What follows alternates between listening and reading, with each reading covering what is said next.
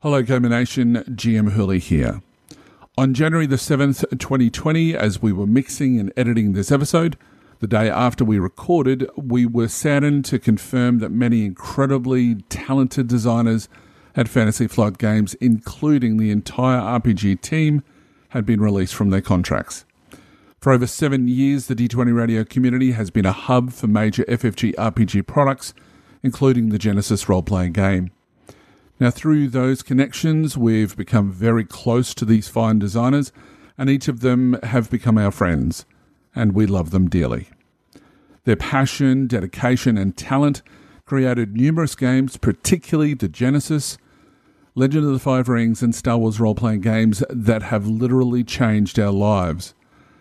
Our thoughts go out to our good friends working through this situation, and while they'll no doubt land on their feet in time, the circumstances upon which this all transpired was obviously devastating to them, their families, and the freelance community as a whole. We here at The Forge are all proud of the work the FFG RPG team have done over the years and would like to publicly thank them for their efforts in helping create the games we, and we know you, love so much. To Sam Gregor-Stewart, Tim Huckleberry, Tim Cox, and Alexis Dykema, we are forever grateful to you, and to you we say thank you. Now, while we have no idea how this news affects the various game lines, particularly the Genesis role-playing game, the question will no doubt raise itself as to what may happen to The Forge, given that we are a Genesis RPG podcast. The answer is simply absolutely nothing. As far as we're concerned, it's business as usual. GM Chris and myself will continue to bring you episodes every 2 weeks, including interviews with the creators of works released on the Genesis Foundry, news about the Foundry releases, design tips and tricks about the game itself, and all the many shenanigans we regularly get up to in our discussions about the Genesis role-playing game. While our thoughts are with those affected by these tragic events that I've mentioned earlier, we do know that many of you will be continuing to support those within the community who continue to produce content for the Foundry and for the Genesis role-playing game. This also includes our sister podcast on the D20 Radio Network, Don't Despair, as well as many other podcasts outside of our network who support this great game. To this end, we would like to thank the following people who've helped bring you this show through their generous donations: Theo Fattel, Edward Hart, Jamal Lobb, and David Morris, along with all of our other amazing Patreon supporters. If you would like to help support our podcast and that of the Forge community, you can learn more at patreon.com/ForgeGenesis. Thank you. Correctly with the correct amount. D20 Radio, where gamers roll. www.d20radio.com.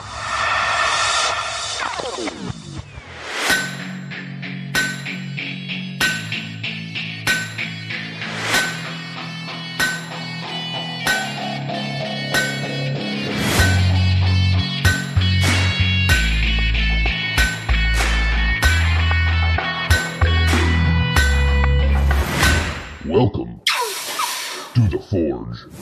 Hello, Gamer Nation, and welcome to The Forge, a Genesis RPG podcast covering everything that you need to know about the latest and greatest from Fantasy Flight Games, Genesis Foundry, and the Genesis role-playing game. I'm your host, GM Hurley, and we have an exciting show for you this episode. In diecasting, we'll be discussing the signature spell talent and different things that you can do to enhance its use. We'll open up the furnace to continue our series on magic by talking about actually reskinning the magic system in Genesis to something entirely new. In Breaking the Mold, we'll be talking to Joshua Taylor about his new supplement Critical Elements, and of course we'll be answering your games and rules questions in Under the Hammer. For now, however, let me introduce you to the master of disaster, the man with no plan, the cream to my coffee, and the co-host of this show. It's GM Chris. Chris, how are you going? I'm the cream to your coffee? Well, you know how it is. My coffee black, right? Okay, so we have a coffee shop near the house. Okay? Right, It's right. a nice little family-owned coffee shop, local joint, right? And we love supporting our local businesses. So my family goes there all the time. My kid loves it. Gets herself a cruller and a little kid drink and all that, right? Right. So my wife rarely orders coffee. She's not much of a coffee drinker. But months ago, we were there, and she was zombified, and she ordered a cup of coffee. And I was kind of surprised. And the woman who works the counter, who knows us by name, was surprised as well. And so she goes, well, Krista, how do you take your coffee? Because they, of course, prepare it to your specification. Yeah. And Krista doesn't break a beat. She looks at her and she goes, I like my coffee like I like my men. And you know the old joke, right? Right. And so I was cringing waiting for it, but she goes, I like my coffee like I like my men. Silent. How does that work? I don't know, but it was pretty funny. That's gold. Oh, God. How was your New Year, man? You have a good holiday? Look, I worked most of it, but we had, New Year's Eve was great. The kids, we gave them free rein to do whatever they wanted, and they wanted to watch episode 3 of of Star Wars. So we got to watch the Revenge of the Sith while celebrating New Year's. So that was interesting. And they left about 10 minutes before, it ended 10 minutes before the New Year. So we went outside and did the sparkler thing, and then showing my age, I just went to sleep. So that was pretty much the end of the end of New Year's for me. So, what about you? Yeah, pretty much the same. Yeah. We waited. My 9-year-old insisted that we wait to watch the ball drop because she really wanted to. Right. We're like, okay. And so we watched the ball drop. We toasted, and 5 minutes later, she's sitting on the couch. She looks at me and she goes, "Well, that was underwhelming." Yes, it was. Happy New Year, sweetie. Go to bed. Now, if we can just keep that methodology going all the way through, until she's 25, we'll all be great. What do you reckon? That would be, I reckon that will not happen, but a man can hope. But it was a good New Year, and it's been an exciting holiday season because my God, a lot was released on the Foundry in the last few weeks. I know, right? It's like everybody got their New Year's resolution to, I'm going to release something on the Foundry. So some really exciting stuff released. So I'd love to talk about it. You want to get into it? You want to talk about it? Yeah, absolutely. Look, let's take a look in Stoking the Fire. Stoking the Fire. And welcome to Stoking the Fire, a segment dedicated to letting you know all there is to know about the releases from the Genesis Foundry and the Genesis role-playing game. But first, Chris, would you like to take us through the D20 Radio podcast of the week? Of course. Now, if you love actual play podcasts, you will fall in love with one of our favorites, Eberron Renewed. This D&D 5th edition adaptation of the beloved Eberron setting has been going strong for almost 3 years, and the group is finally entering the final arc of the entire campaign. Now is the time. And if you haven't listened, this is the perfect time to plow through it, catch up, and really enjoy this amazing show with just a great cast. If you don't listen already, please go check it out. You can find it and many more amazing gaming and geekery podcasts over at d20radio.com. I just can't bring myself to believe that the campaign is nearing its conclusion. I want to know what they're going to do after that. What are they going to do after that, indeed? He says with a knowing wink and knowledge of a new segment that will be happening on this very podcast. That sounds exciting. But you also know what's super exciting as well, and that's Keyforge. Yay, they've finally been able to announce it because we've finally got the first announcement officially from FFG in their article Keyforge Secrets of the Crucible, science fantasy campaign setting for Genesis. Now, this new article highlights the features of the book, focusing on the modular adventures with a new system of hooks, escalations, and climaxes, which will let the GM mix and match to create unique adventures each and every time that they play. That alone is worth the price of admission as far as I'm concerned, whether I play in that setting or not. Yeah, I'm with you there. I mean, that whole like what they describe, it reminds me of date night. You know, hooks, escalations, sometimes climaxes, and it's dear. Yeah, I'm gonna feel right at home. I just am. But no, seriously, I cannot wait for Keyforge. It's gonna be incredible. I don't know. I don't know if I can wait. I might have to pass the time though, and sate my appetite for the new with some of this new amazing content on the Foundry. As we said, whoa. We have so much to pour over. It's amazing, and some of them just came out of completely left field, which is great.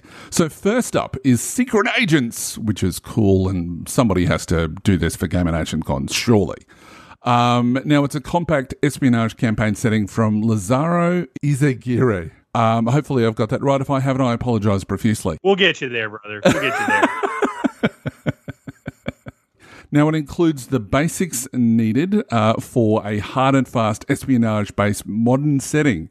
It includes 25 new talents, which, reading through it, it's spectacular. So well done to Lazaro. And it's only $2. It's a quick hit for some new spy crafty content, which is right up my alley. I love it. All right. Well, okay. Speaking of getting there, there is something there that I am beyond thrilled to have this finally on the Foundry after the first time I ever saw him using these in their alpha format at Gamer Nation Con. And these are the incomparable Genesis Initiative tabs from the master himself, Mr. Sterling Hershey. Mm-hmm. This amazing print and play accessory provides a means to track and display initiative slots, PCs, NPCs, and their current conditions by placing these cool tabs on top of your GM screen or just on the tabletop itself. Mm-hmm. And all the tabs, the racks, the storage boxes that come with this for printing are all graphically themed beautifully to match the Genesis Core rulebook, and have versions to match the Android Shadow of the Beanstalk setting and Realms of Terranaut settings, but of course can be used with any setting. It is one of the most intuitive, useful, and time-saving initiative tracking systems I've ever come across. Mm-hmm. And of course, leave it to Sterling Hershey to develop it. Truly wonderful. You know, if you just throw some cardstock on your printer, you can make this. It's worth every penny. Mm-hmm. And at $2.95, it is a bargain to get your hands on a what is really a professionally designed, graphically brilliant accessory bonanza that will make your games run faster and with more clarity for you and your players. I cannot speak enough positive goodness about this product. Indeed. Genesis Initiative tabs. Yeah. Buy them. Make them, use them. They're amazing. Yeah, and he actually mentioned that earlier when we had him on the show. He talked about, because he did a D&D version. And he talked that he was going to be bringing in something Genesis related. So finally seeing it, it's absolutely amazing. Now, after he teased it heavily when he joined us on the podcast, Christopher Ruthenbach did not disappoint with his equipment guide. It's an amazing supplement. Now, while each setting in Genesis has its own lists of available equipment, the core rulebook is really only the starting point. This supplement, however, expands heavily upon the starting suggestions contained in the published material and is a guide to helping groups and GMs create their very own unique items and equipment for their settings. And it's a steal at pay what you want. Now, if you want an example of a man who practices what he preaches, Christopher is really that guy. He almost has a philanthropic philosophy to not place anything behind a paywall that a GM may need to run their games better. And that by itself is really outstanding. You know, Christopher really believes in this, and hats off to him for it. But when it comes to pay what you want, it really is a case of just because you can doesn't mean that you should. So, if you check out his supplements, or for that matter, anyone's supplements who has Pay What You Want on them, and you love them and then use them in your game, please consider going back and paying a few dollars for their work. This obviously pays the creators, and in this case, Christopher, for their time, and encourages them to make more fantastic content for the games that you love. In this case, for the Foundry. Speaking of fantastic content, just announced today is Guillaume Tardif's Skills Guide, Skills Supplement for Genesis. Now, inside these pages, you will find lots of new options to add narrative effects to skill checks while respecting the core rules of Genesis itself. It introduces new types of checks, including skill challenges, something which is very familiar to us, and the story check, rules for introducing sub-skills for more definition of your skill set, rules for enchanting and starvation, and guidelines for altering skills for combat, knowledge, and magic skills for your own settings. Now, this book comes in at a whopping great 122 pages, which really does match its price of $9.95. Still a good price for that much content. Now, if you are worried about the price, Guillaume has provided a high-res preview on the product page that you can download and check it out, and it's well worth your time. So, go and definitely check that one out. Absolutely. And speaking of Pay What You Want and a similar model, we also have a new little supplement from a new author, Dennis Weaver, with his Heroes on Demand supplement. If you need pre-generated characters for a con or for new players, this product was designed for you. It is a quick little product. It's got 10 different easy-to-use pre-generated characters for use in any Genesis Fantasy or Realms of Terranoth game. And I love this because of the graphic design we were talking about with Katrina. Yep. The sheets are designed to fit on one-page landscape for ease of use at the table.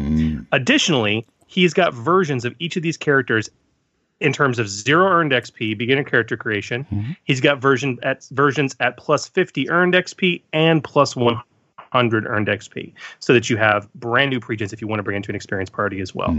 Additionally, he's also got versions of each of these characters with the name, the image, and the motivations actually left blank in case the players or the GMs want to fill those in at the table. Wonderfully useful little supplement, and again, pay what you want. No reason not to pick it up. Very, very good.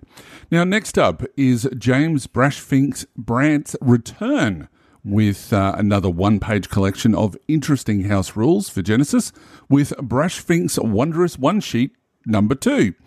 Now, this new Wondrous One-Sheet covers modern horror magic. It's got a new framework that completely reorganizes types of magic, spells, and associated skills in a way themed for non-fantasy settings. It's very interesting, and at Pay What You Want, you don't have an excuse not to check it out. So go ahead. Yes. And lastly, for you aspiring designers and GMs out there in love with the specialization tree options in the expanded player's guide, obviously hearkening back to Star Wars, we have the specialization tree assets from Jim Parton for only $1. This set of asset files is specific for Affinity Publisher, and it does basically all the hard work for you. It lets you quickly and easily create specialization trees that look like they came right out of the published books. So if you're a fan of Affinity Publisher, a lot of people are because it's cost. They're using that to create their professional looking content. This is a wonderful resource to add to your lexicon for the content you create. Wonderful, good resource for Foundry creators out there. So thank you, Jim. Well done. Well done. So you can find these and many more Genesis Foundry content over at drivethrurpg.com by simply performing a search using the words Genesis Foundry. Awesome. Now, also, while you guys are surfing the web, why not jump over and become a supporter of The Forge by joining our Patreon? For as little as $2 a month, you can get access to our Discord server. Higher tiers provide priority in your games and rules questions being asked on the show, with our largest tier not only providing you with a special thank you at the top of our show, but also a special monthly get-together with either Hooli or myself to discuss your Foundry project or campaign. And, of course, all of your donations help the podcast directly, so we continue to provide you with excellent regular content. That's right, Gamer Nation. Join the Forge community by becoming a supporter at patreon.com/ForgeGenesis. Mm-hmm. And thank you of our patrons for your support. It really is appreciated. Okay, Hooli, I am primed and ready to get into some serious rules discussions. How about you? You better believe I am, so let's prime that pump and rev that engine of yours as we head out into some die casting. Die casting. The Forge podcast is all about bringing new creations to the table, and the Genesis RPG provides us all with a powerful set of tools to do so, specifically through skills and talents. Now, our die casting segment is about closely examining individual skills and talents and how they relate to the creations you craft. Last episode, we put the medicine skill under the operating lights, but tonight, we're going to return to talents. Keeping that theme with the core show of our topic, namely magic, we're going to take a look at a talent, or I guess a couple talents, from Realms of Terranoth. Signature Spell and its bigger sibling, Signature Spell Improved. Now, this talent, it's really quite powerful, but it's fitting for any character who really wants to, to theme their character build, and certainly makes it just that little bit easier to cast that excessively large fireball spell that they've always wanted to cast. So let's talk about these. In terms of basics, Hooli, how do these talents work? Yeah, well, look, there's the two talents. One is tier 2 and one is tier 4. So the first one, Signature Spell, tier 2, it's a passive talent and it's not ranked. Now, that's something that we'll talk about in a minute. But the talent says, when your character gains this talent, decide on a signature spell for them, consisting of a particular magic action and a specific set of one or more effects. When your character casts their signature spell, consisting of the exact combination of action and effects previously chosen, reduce the difficulty of that check by 1.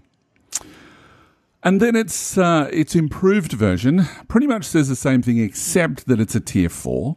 It adds that you have to have purchased the signature spell first.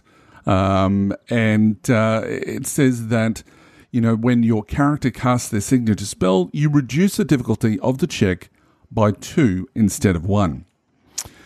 Now, this is something that I've had a lot of questions from my players about because I've started playing Terranoth, and it's something that's sort of that is a little bit confusing. And it probably needs to be spelled out a little bit.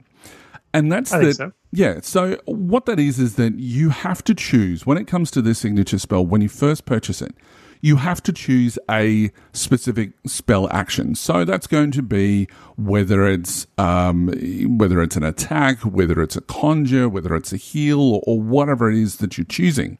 So that's your spell action that you have to choose. Once you've chosen that, then you choose a number of effects that are going to play into that spell. So, for example, if you've got heal, you might say that, you want it to be multiple people. So it might have the effect that you can affect multiple targets. You might also want to add in that you can do it at medium range. So you add in those things. Now, that then is locked in. You can't move that. You can't change it. You can't drop certain effects. It is that talent. It is that spell effect that you're casting with all of those add-ons. So yeah, that's pretty much the nuts and bolts of it. Now, we've had a few questions, and I guess it's best that if we ask these as we go and sort of we answer them. So, firstly, we've talked about how to design the spell, and that's pretty simple. The question, though, that's first up is how do you balance the spell selected so that you don't feel like you're wasting the talent? So, what I mean by that is that how do you go, right, I want to choose my spell at when you've reached that tier 2 talent. How do I make it versatile so that it's going to last me all the way through my character's life, rather than going, it's going to be absolutely fantastic at the start, but it's going to be fairly meh when it gets later on in life? Or are you going to choose that I'm never going to be able to cast this spell at the start, but my God, am I going to be able to do it really well later on down the track? This is the hardest part of this talent, Uli. Yeah. It is. Because you have to make it versatile enough that you're going to want to use it immediately and effectively. But then, as you say, useful enough to really maximize its effects at higher levels of play when you've got a lot more earned XP under your belt. This is a challenge, and I don't know that there's a right answer to it. It really comes down to the player in question. I think the biggest advice that we can give is, if you're a player who's going to take this talent, don't rush into it. Because once you make this, as we'll come to in a bit, you only get to make this choice once. Pretty much. And this is a shockingly good benefit. But ultimately, Huli, this problem of how to balance that spell so you don't feel like you're wasting it is one of the reasons that I actually took the inverse tact in my familiar setting. Which, interestingly enough, I actually wrote these talents in that setting before Realms of Terrinoth was even released. But in my avenue, I didn't have one talent that was signature spell. Like, hey, pick a combo of a spell and some effects, and that particular combo is one die cheaper for you to cast. Yep. My tact was that I had a focus talent for each of the spell types. There was attack focus, there was augment focus, curse focus, et cetera, et cetera. And when you take the talent, and again, it's non-ranked, so you only get to take it once, for that particular spell type, like attack, you pick an additional effect that is worth one purple die only. And at that point in time, anytime you cast that spell type and you add that additional effect, that particular additional effect does not increase the difficulty. I did that because I was thinking ahead to higher levels of play. How can I keep this meaningful throughout the progression of a player's career? Yep. And so but when you're but at the same time, my talents are not as versatile as this in terms of the badassery you can do with it. You can really take a very comprehensive spell with heavy difficulty, and you can have it be at 5 difficulty and then make it 4, and that's not typically very, very hard to do. Yeah, absolutely. I mean, I don't know. My own personal recommendation, I tend to look for a spell that is 3 difficulty, so hard would be its total. Yep. That way I can reduce it to an average check. Because no matter how many setback dice I'm facing, even at higher earned XP, I can typically almost always count on making an average check. Exactly. And I think that it works really, really well for attack spells and healing spells, because once you're starting to reduce the difficulty of the check, you're always going to be doing more damage, because as you're increasing your as you're getting access to implements, as you're getting access to higher skill ranks, that you're always going to be adding to those without sort of feeling as though you're gypping yourself right at the start. And that's what I think that some players do have a problem doing, is that it's like a kid in a candy store, that they've walked in and all of a sudden they've gone, I can reduce the difficulty by 1. I can make my 5 difficulty 4. This is going to be amazing. And then they get totally and utterly frustrated when they can't make the spell work. And then you've got displeased players who just go, I've just wasted, 10 XP on this talent and I could have chosen something else, et cetera, et cetera. So, you've got to really think about it before you choose it, so that you can maximize it for later use. And I think what you've said there is 100% right. Look for something in that hard category. If you really want to risk it, take it up to 4.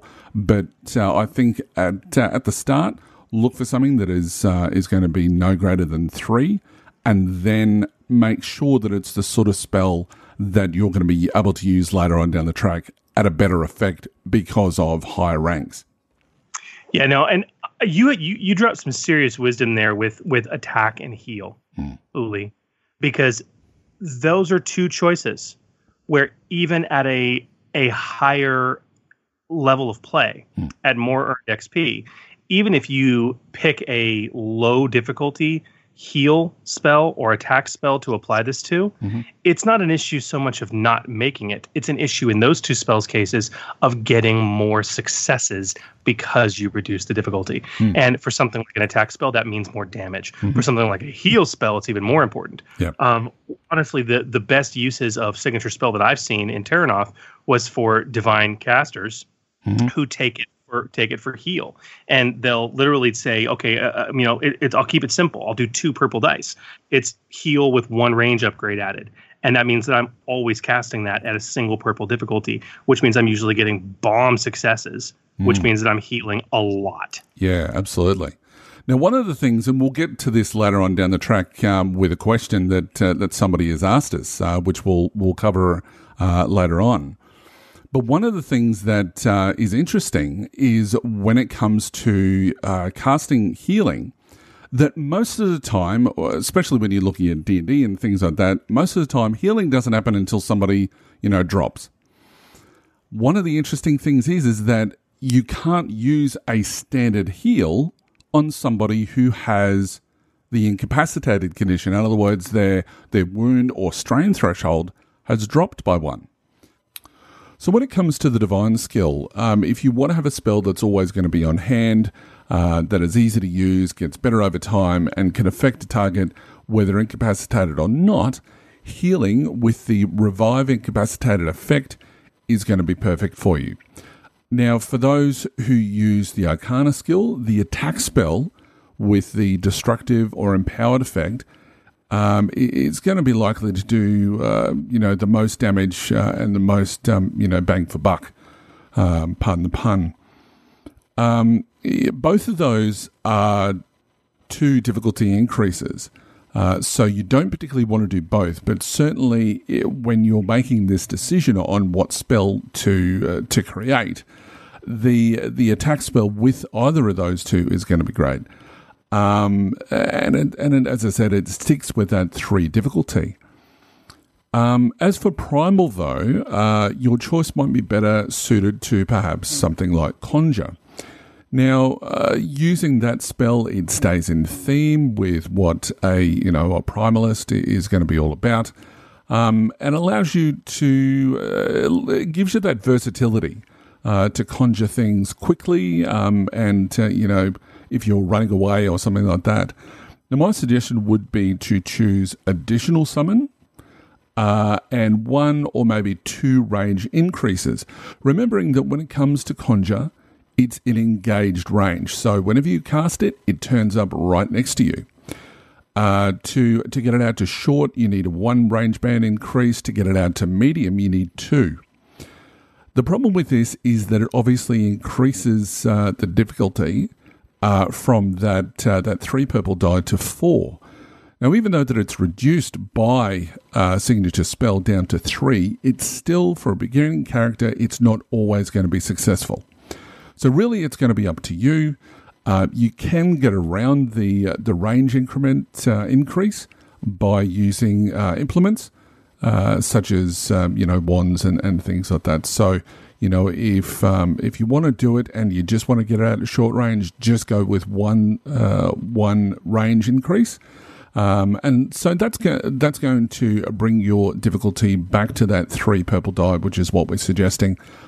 So therefore, when you have a signature spell, it's going to be only 2 purple die, and you're going to get it off more often, which is exactly what you do. It's going to save you frustration.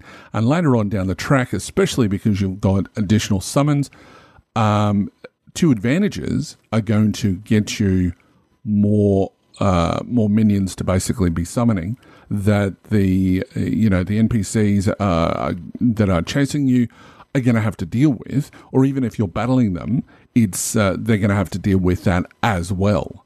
So that's what I'd be suggesting as far as what sort of spells you should be choosing. Now, really, the fundamental issue, though, and I want to ask about this. Yeah. Because this builds off this next question. You can only take this talent once. That's right. And, you know, when you take this talent, you're stuck with it. So, and, you know, we talked about that a little bit earlier. But the thing that probably from a design perspective that I've heard some people talking about is that, you know, could this be an opportunity to design an advanced talent that allows you to gain this talent for a second spell? And the shorter answer is don't do it under any circumstances, please, please, please. Because what that's doing is that, especially if you've got the improved version, even if you were to make it a tier 5, it means then that the improved talent still affects this new talent. So you can then be casting 2 different spells at way different difficulties, way different reduced difficulties. So it's going to be a little bit OP. So yeah. Not a little bit. A lot. Now, another question that I've been asked about this as well is, does the spell have to look the same every time that you cast it? So if you've got an attack spell, does it always have to look like a massive fireball? Or if you've set it up with some sort of acid type look, does it have to be an acid ball? Does it have to be this? Well, it's going to go down to what sort of effects are there. But this question specifically came up in my own game when it came to the conjure ability. So when you've got a conjure spell, do you have to specify exactly what type of animal that you're going to be conjuring? And the answer is no. So again, it goes down to your spell selection. You want something that's going to be a lot more versatile. So if you've chosen conjure and you want to make sure that it's medium range and you want to make sure that it's a silhouette 2 creature, for example, that you would be setting that in stone now, but then it's a little bit more random as to what sort of creature you want to summon. So it is more versatile. So if you're in a water adventure, you can still use that signature ability or that signature spell, but you can conjure a dolphin, as opposed to being in the desert where you might want to conjure a pack or a camel if you really needed to get out of the way in a hurry. That sort of becomes a lot more versatile as far as choice goes. So, the short answer is no, it doesn't need to look the same, except when you're looking at the effects that you've applied. So if you've got the fire effect when it comes to the attack spell, that it's probably going to narratively look a little bit fiery, or at the very least something quite hot. And the same sort of thing would apply with electricity as well. Anything to add there, Chris? No. I mean, you covered it pretty extensively there. Cool. My next question though about these, how does this talent or these talents work with implements? And this is another one I've seen repeated. I mean, can you, even though you have this set talent, this set spell recipe, like this is it. Yep. Can you use implements with them? Look, there is absolutely nothing in the rules that says that you can't. Now, for those that may not necessarily be familiar with magic, an implement is going to be things like a wand or a staff or a scroll, or although there aren't really rules for scrolls yet, for rings and things like that. So because of the sort of abstract nature of what Genesis is, there isn't going to be like a ring of spell storing and this is the rules for it. Although you could probably design that, it's going to be a little bit different. For when it comes to the standard implements, you're looking at like a wand, for example, and that's going to reduce difficulty by 1 of a certain effect. So if you've got an attack spell, for example, and you have the signature spell, and it's just attack spell, and it's at, let's say you've got it set up so that it's at long range, and that it has multiple targets or something like that.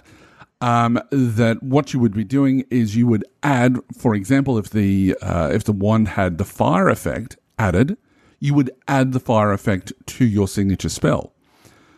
And there's nothing in the rules that says that you can't do that. So, implements could be some way to enhance your signature spell, which is pretty cool. Right. Now, the other question, though, and it's probably the last one before we get into some interesting stuff, is can you actually swap out the effects? Because there are some game systems that allow you, once you get to a certain level, if you've chosen something that is like locked in, that you can go, right, well, I'm going to swap out this and swap something else. And some GMs allow their players to refit their characters once they get to a certain power level, for want of a better term, that, to swap out their talents, or to, if a new book might come out that has new talents in it that are going to be more appropriate, to swap out those talents. In this case, once you've chosen this ability, you cannot swap out the effects. You're stuck with whatever you've got. However, wouldn't it be cool if there was a talent that was out there that, you could swap these things out? What do you reckon, Chris? I reckon that's eminently reasonable. And like we are wont to do here in the diecasting segment, we would be remiss if we did not offer to break the rules with some wonderful homebrewed options for playtesting readiness at your table. And to that end, we are proud to bring you 2 new talents designed to work in conjunction with signature spell. Yeah. Now, the first of these talents is one that we call Manipulate Signature Spell. Now, whereas Signature Spell is a Tier 2 and Improved Signature Spell is a Tier 4, this talent, Manipulate Signature Spell, is a Tier 3. Its activation is active. You need to choose to use it. And it is non-ranked. It is also requires a prerequisite. Your character must have purchased the Signature Spell talent to benefit from this talent.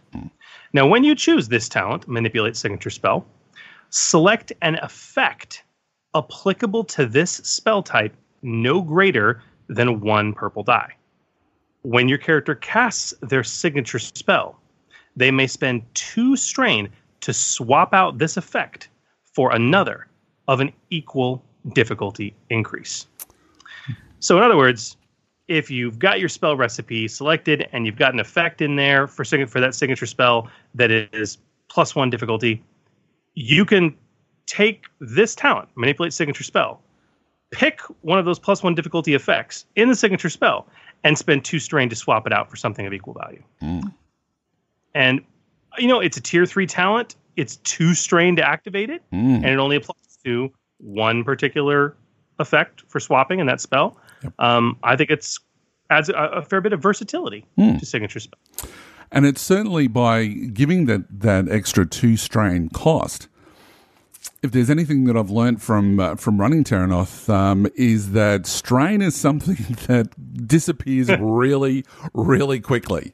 And it's surprising. We hear often that people are going, the spell system doesn't it's overpowered because people can cast whatever they want.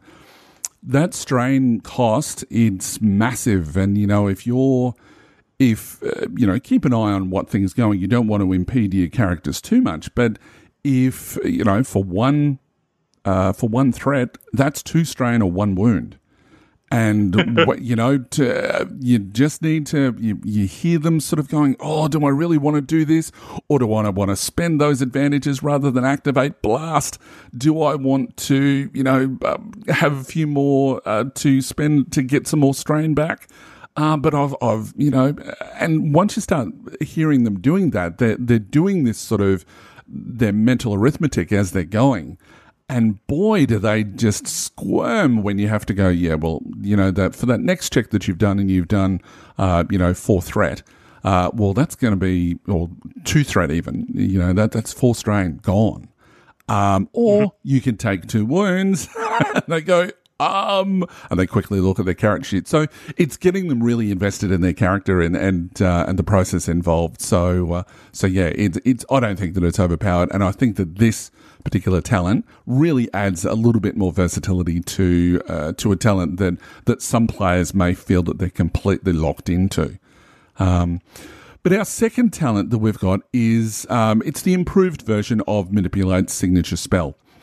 It's a tier 5, and when you hear what that is, you'll understand why it's tier 5. It is an active activation, and your character must have purchased a signature spell talent to benefit from this talent. When you choose this talent, select an effect applicable to this spell type, no greater than 2 difficulty, or plus 2 difficulty. When your character casts their signature spell, you may spend 4 strain. That's huge.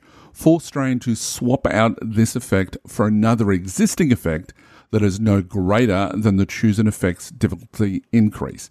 So, you know, if you've got something like that increases it by 2, you can swap it with another one that's an increase of 2, or you can swap it out for something that's going to be an increase of 1. Obviously, the end effect is still going to be a higher difficulty for doing that. But when you look at it, you're spending 6 strain to do that. So there is quite an applicable cost involved. But again, it's making that signature spell that people might feel restricted with to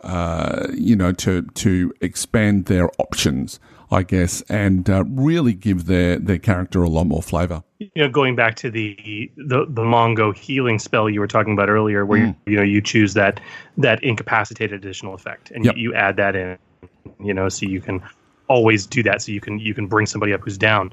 Take this talent for that effect would allow you to swap it out for anything else you want.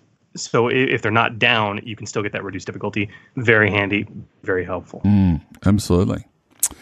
So now, obviously, where can people find these 2 wonderful new talents? They can, of course, find them beautifully written up in the resources section of our website at forgegenesis.com. And guys, please get these on the table, get them play tested, and let us know what you think. Absolutely. Fun talent, fun discussion. But Hooli, I think it's time to pump the bellows and heat things up as we open up the furnace. The Furnace. And welcome to The Furnace, the segment where we take a deep dive into a topic concerning custom creations using the Genesis role-playing game. Now, tonight we're going to return to our multi-show discussion on the magic system in Genesis. Now, we first covered the bare bones of magic in Episode 8, De-mystifying the Mystical, Part 1, and we continued that discussion in Episode 10, De-mystifying the Mystical 2, Electric Boogaloo. But all of that has been laying the mad foundation for tonight as we finally begin tackling the Herculean task of reskinning the magic system in its entirety. And considering the bone-breaking task ahead, it might be quite fitting to end up calling our third installment of Demystifying the Mystical Beyond Thunderdome. As we determine who exactly runs Bartertown in this episode, we will be continually referring back to the rules of thumb and the lessons we explored in episodes 8 and 10. But this episode will solely focus on taking those learnings and bending and breaking them in a balanced fashion to create something entirely new. And truth be told, guys, we just didn't want to lay a 6-hour episode on you. It is going to take us much more than this single episode to accomplish this task. Yeah.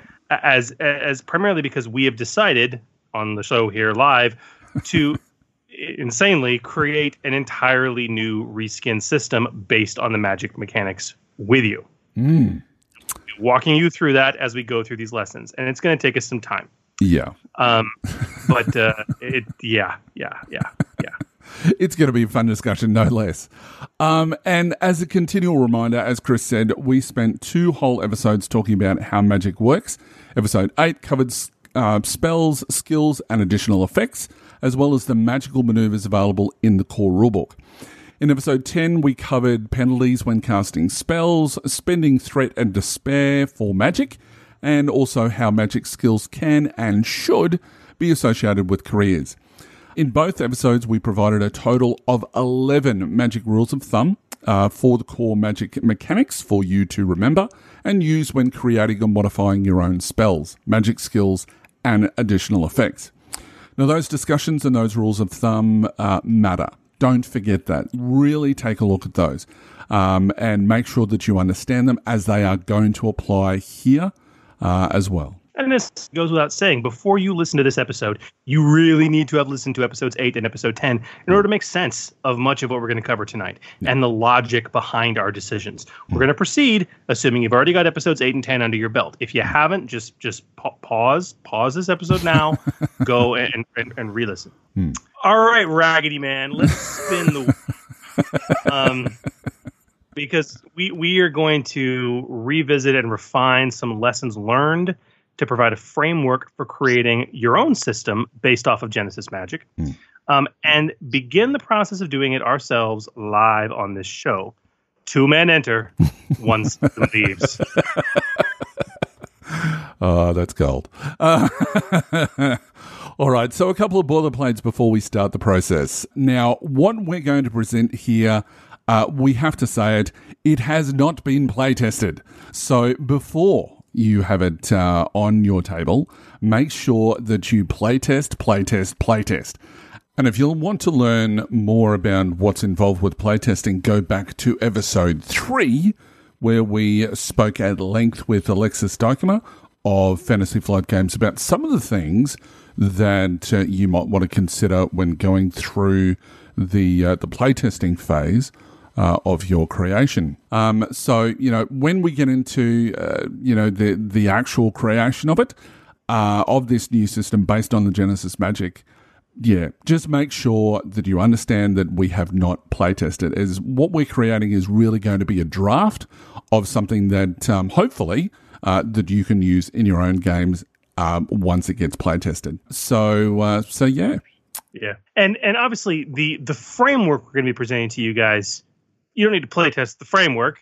We've developed the framework because we've done this multiple times, and these are our best practices. Yep. But the example system we will be creating, this reskin of magic, again, not ready to be played or fit for a public table yet. It needs to be play tested because obviously we're creating it live on the show and haven't play tested it yet. Indeed. Yeah. So this is non-negotiable. All right? Got it? Awesome. Let us proceed. All right, so Chris, I guess the first question that anyone would be asking is, why reskin the magic system in the first place? Well, that is the question. I mean, we spent 2 episodes talking about how you can add to and possibly modify safely the existing magic system in Genesis. So what does a full reskin actually mean, and why do you do it? Simply put, if you're setting as a system of powers or supernatural abilities that cannot or should not be handled by the other skill check options out there, then it's a candidate for, and it's not magic, then it's a candidate for reskinning. Yeah. But I mean, there's some pretty common role-playing and pop culture tropes that represent this that we're talking about. Yeah, absolutely. So, you have things like, psychics or psionic powers, for example, superpowers, which is something which is, close to my heart. Using superpowers in a setting. Elemental powers, like if you wanted to design Avatar The Last Airbender, for example. Mutant abilities that aren't really sort of going to be covered by anything else. What else have we got out there? One of the more intriguing things I saw was somebody said they wanted to do a Tron setting. Yes. Where you had powers that were basically like commands. They were like user commands. And somebody said, well, we have the hacking system. We have the... It's like, no, it's not the same. That's hacking. This is like, I'm in this world and I can put my hand on something and make a special power happen through force of will.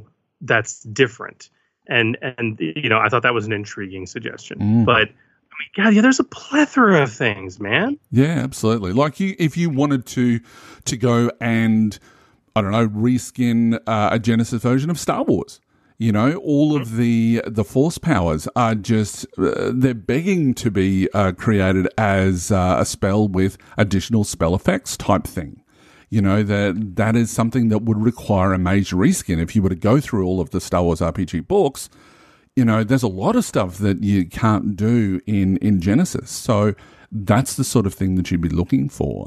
But as you say, Chris, there's an endless number, and we can be here, we can spend the next 6 hours talking about, the different ways and different options that are out there. Yeah. But ultimately, Huli, there's some very specific, I guess I should say, requirements or goals that you've got to meet if you're going to do this. If you're going to do this, if you're going to do a reskin of magic in order to handle one of these tropes of powers or abilities that we're talking about, there are 4 requirements or goals that you need to meet, that you need that system to meet in your setting. That's right. Number 1, you have to have a need for discrete power effects, i.e. spells. Yep. Okay.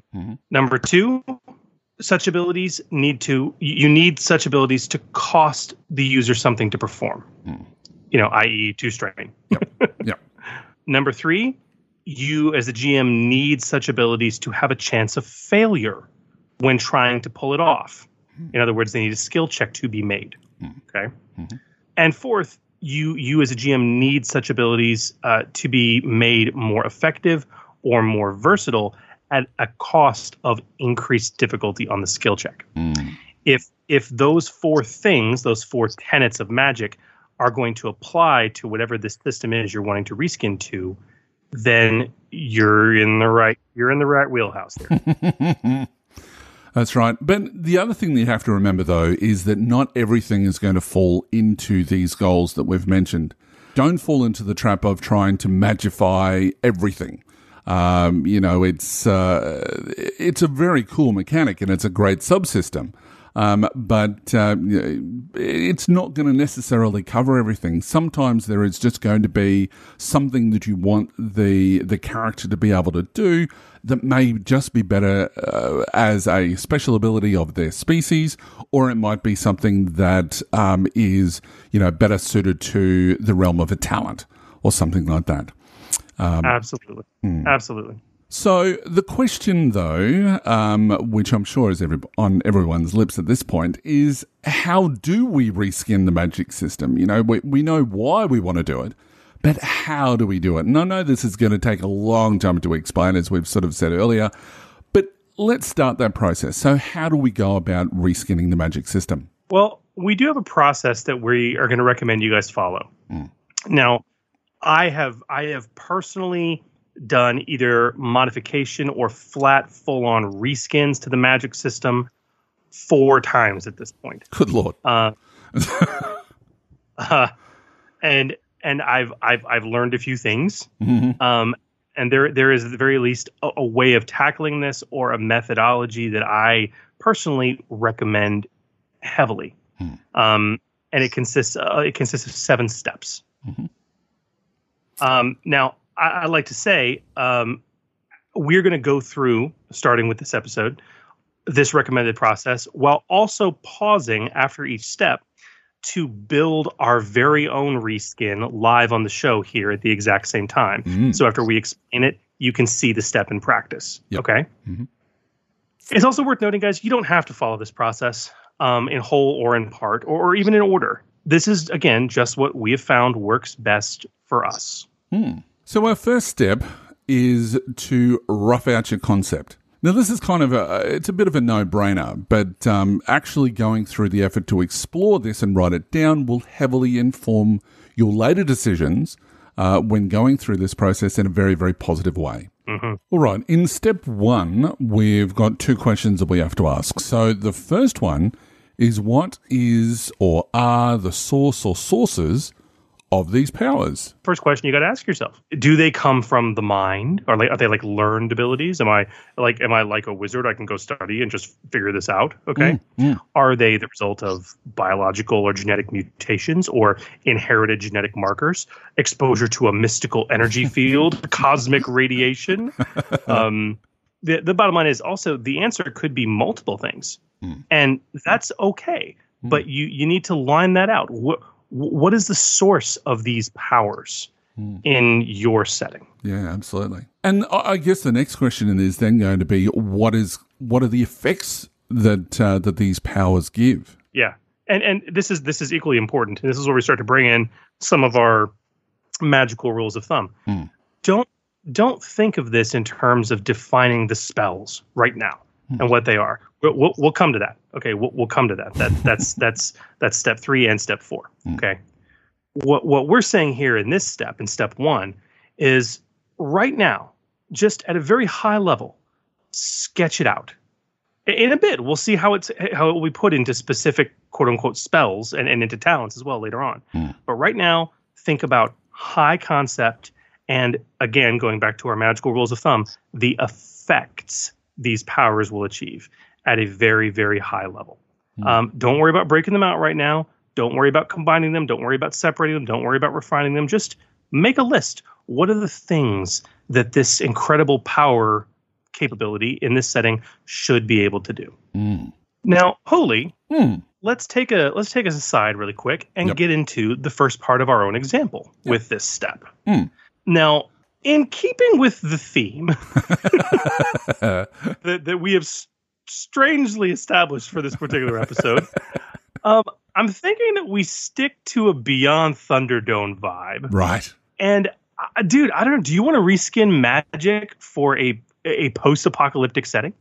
I think that would be absolutely fantastic. And I think that when you're talking about a post-apocalyptic setting, you're obviously looking that radiation maybe played something into it, or some sort of, maybe it was a virus or something like that has affected the people. So I think that we should look at mutations. What do you think? I think it is brilliant. And so for our example, as we go through this, guys, we are going to be reskinning the magic system of Genesis into a system for mutation-based powers. And this is very important, with a post-apocalyptic set of effects and usages. Yep. All right? So, okay, Huli, now that we've figured that out, let's go through this rough out, and let's ask the questions. What is or are the source or sources of these powers if we're doing mutation in a post-apocalyptic setting? Obviously, it's going to be mutation. So, that's the source. But whereabouts does it come from? As I mentioned before, it may be from radiation or some sort of biological containment, which ultimately led to or was a byproduct of, this apocalypse that has happened in the first place. Maybe even as a result of forced mutation or evolution in the aftermath of the apocalypse. Maybe this apocalypse has been created because to put a little bit of a superhero bent on it, if you wanted to go down this path, that people were starting to experiment with, super soldiers and things like that, and something went horribly, horribly wrong. And, a virus has wiped out half of the planet. And then suddenly, you've got those who've managed to, throw off the effects of the virus, but suddenly they've got whatever it is that these powers are. These are all good options, but yeah, it makes perfect sense. The source of this power comes from this mutation, that is the result of the apocalypse.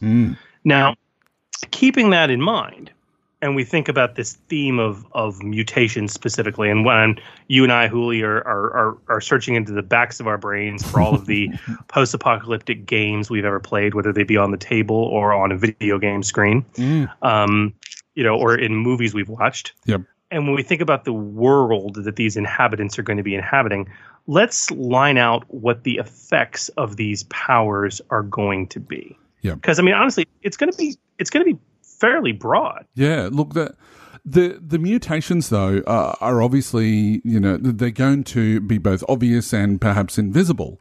If you look at the likes of mutants, and if you were to have like an X-Men setting type thing, you've got some who are like Nightcrawler, who everything's just out there that they can't, hide that. And then you're going to have people who are more like Eugene Grey, who doesn't. She looks just like a normal girl, but then suddenly she has all these special powers. So it is going to be obvious and both invisible. Meaning, what I mean by that is that, there's going to be common mutations like psychic powers, as I said. As to what these abilities do, though, you're going to have attacking, which, it's causing damage without using a weapon. So, you've got the likes of Jean Grey or, with some sort of psychic powers or something physical but still weird like, acid vomit or porcupine-like spikes or blasts of radiation or something like that. I think you bring up a really good point there because, we talk about these mutations that can be subtle, but at the same time also obvious. You brought up the example of X-Men. To keep things post-apocalyptic, I'm casting my brain to Fallout. Yeah. And I'm thinking of the super mutants, and then to a lesser extent the ghouls, who have obvious, massively visible physical mutations. And, in the case of mutations like psychic powers, maybe I just look like a normal human, but I've got these mutations. Also, let's also not forget the amazing paranoia setting, another great example of mutant powers. Yes. But when you bring up the example of, I want these abilities to attack. Yeah. If I have psychic abilities, I can certainly attack somebody with that. But at the same time, I might be a big freaking super mutant hulking dude with, who can shoot porcupine spikes out of my spine. And, but the point is, regardless of whether it's subtle or whether it's extreme, these powers can be used to attack. Yeah. Now, Huli, as we're brainstorming on this, you bring up psychic ability. Psychic powers are extremely common post-apocalyptic mutation. Yep. You can't have psychic powers, in my opinion, without having telekinesis. That ability to move things with your mind. It's just so classic for psychic powers, yeah? Absolutely. And there is a range of psychic abilities that can be thrown in there.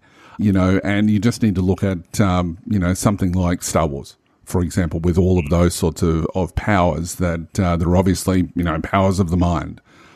If you're looking for some sort of inspiration for that sort of thing. Absolutely. Now, for our setting, though, I want to keep it somewhat limited. I mean, when I think of post-apocalyptic, specifically psychic powers, it's always limited to like scanners style stuff where you can like tear somebody up with your mind.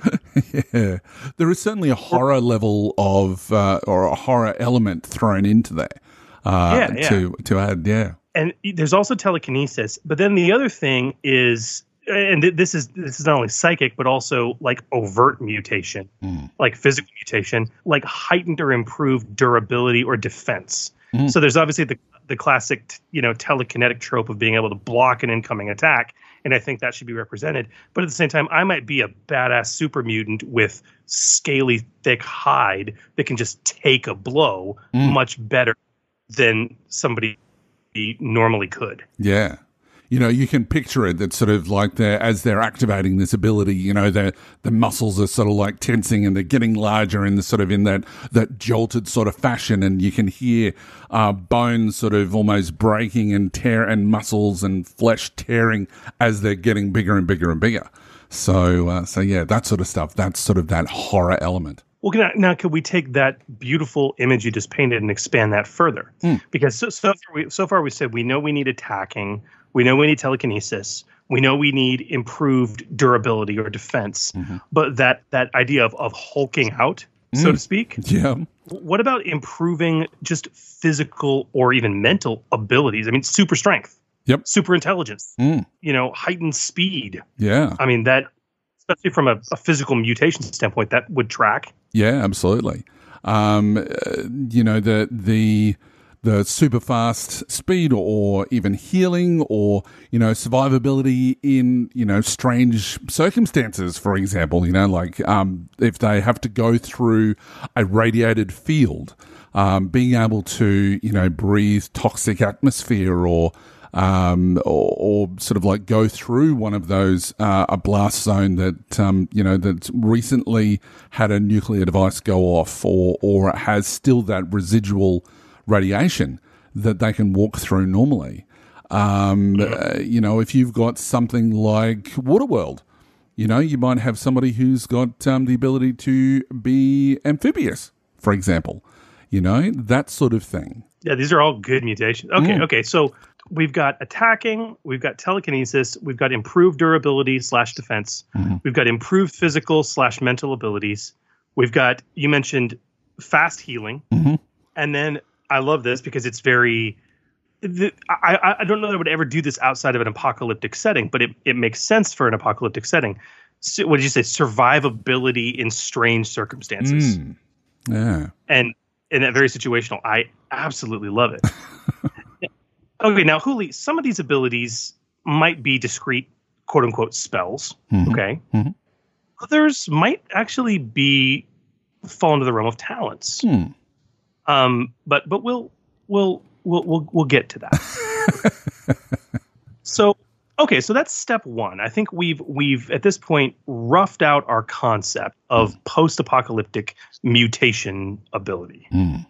So at this stage, we really need to go to step 2, which is to define your skills. So what we mean by that is that we need to work out what skills are going to be used to power what abilities. We've got skill checks as part of this process. We really do need to work out, what skills are going to play the biggest part in this process. And that's obviously not just the magic skills themselves or the equivalent thereof, but also we need to look at the skills that are going to power these other abilities, because there are certain effects, obviously, when it comes to spells that are affected by like knowledge, skills, and whatever else when it comes to magic. So we kind of really need to look at that. So, Chris, can you kind of talk to us a little bit about that and how we're going to link those skills in with these, the equivalent of the spell actions? Well, interestingly enough, we're not going to link him yet. It's actually going to come in step 3. We do, right. Now, but then you kind of do and you kind of don't. Okay, so this is the fundamental problem here. So this is step 2, defining the skills. Yeah. But it really does happen in practice in concurrence with step 3, which we'll come to. And you guys will find that as you flesh out step 3, you will often be coming back to step 2, define your skills, to make adjustments to those skills. Yep. But for the sake of an organized podcast, we've decided to bring it up into step 2 and step 3. Yep. And step 2 is about defining your skills, taking heavy lessons from the magical rules of thumb we went through in episode 8. And there's a couple key things you need to do. The first is, based on your concept that you just defined in step 1, define the skills needed to attempt these abilities. Now, there's a couple different tactics you can take here to help figure out, first of all, how many skills you should be creating. It might, Huli, just be 1. Might be 4 or 5. I find that answering just a couple simple questions at this step about your concept really helps mold that choice. 2 specific questions. Is the ability to do this thing, whatever your reskin is the ability to do it rare? Now, I'm not talking about rare in the setting. What I'm talking about is rare in terms of PCs having the ability. Right. If you expect to have maybe 1 PC in the party with the ability to do this, it's rare. At that point, your skill list should be shorter, perhaps even limited to a single skill in order to do it. Now, if half of the party or more is going to have such abilities in all likelihood, then honestly, 3, maybe 4 skills is wise. The other question to ask on this is, does your concept that you defined in step 1 have different power sources for these abilities? While it's not always going to be this way, usually unique power sources translate to unique skills. That's what we see in Magic, right? Now, the question that I've got, though, because you talk about if, half the party has got it, what happens if everybody in the party has got it? What happens if you've developed this post-apocalyptic setting that, as I mentioned before, you might have a situation where they've been messing around with a super soldier program or something like that, and suddenly this virus is affecting everyone. It's got out into the atmosphere, almost like a bit of a Walking Dead, but instead of people who've survived, that they are just survivors, that everybody has those special abilities. How does that work? Do you look at doing more than that 4 skills as you're suggesting, or is 3 or 4 skills sort of how far you should go? In my experience, that's not the right question so much for that. Look, if you've got at least half the party, you want to have at least 3 or 4 skills. Mm-hmm. Do you go more than that? Mm-hmm. If it's the whole party, yep. That's actually not the question. The question then becomes, how often are they going to be using these skills? Mm-hmm. And I'll give you 2 good examples. Okay. Mm-hmm. In my Aegis setting, my superheroic Green Lantern inspired setting. Right. Okay. Mm-hmm. This is a setting where all of the party, all the PCs are going to have these powers. Right. Okay. Mm-hmm. In my Harry Potter setting, mm-hmm. this is a setting where all the party are going to have these powers.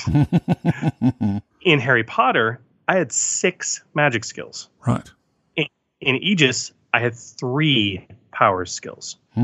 The reason for the disparity was because, unlike Harry Potter, in the Aegis setting, those aren't the only checks I expected, and playtesting bore this out, I expected the characters to make during combat. They are going to be using combat skills. They're going to be using varied other skills that go past their powers frequently. And because that was the case, Aegis warranted bringing this down to 3 skills. In Harry Potter, it's Harry Potter. The only thing they ever do is make magic checks. Right. That's it. Mm-hmm. Okay. So even though we had combat skills in the game, they're never used. Okay. So because of that, it made sense to really bump it up to 5 or 6 unique magic skills in that case. Also in Harry Potter, each one of those magic skills corresponded to a different quote unquote power source or school of magic. Which makes a lot of sense. Yeah, absolutely. So how do we flesh out these skills though? You know, what are we talking about here? Well, when we talk about fleshing it out, once you define those skills, you know how many you need. When you flesh them out, you need to associate one of the 6 characteristics that every character has to each one of these skills in a very logical way based on the source of the power. And then, of course, name the skills. Honestly, again, episode 8, remember from the magical rules of thumb, just a couple of key takeaways here to remember. Yep. First and foremost, try very hard to avoid using brawn or agility as an associated characteristic for a magic, or in this case, magic-like skill. Yep. Okay, it creates a super characteristic. It's a super stat. It's bloated. The other thing I've just learned from hard experience, it tends to make my players a little more diverse and happy. If possible, promote character diversity by trying to use different characteristics for each skill if you have multiple skills. You know, again, as just, you don't have to, but it's a really good best practice if you're able to pull it off. Sensible with the sensible restraints of your setting. Yeah. And I guess you've also got to put in a certain level of logic to it as well.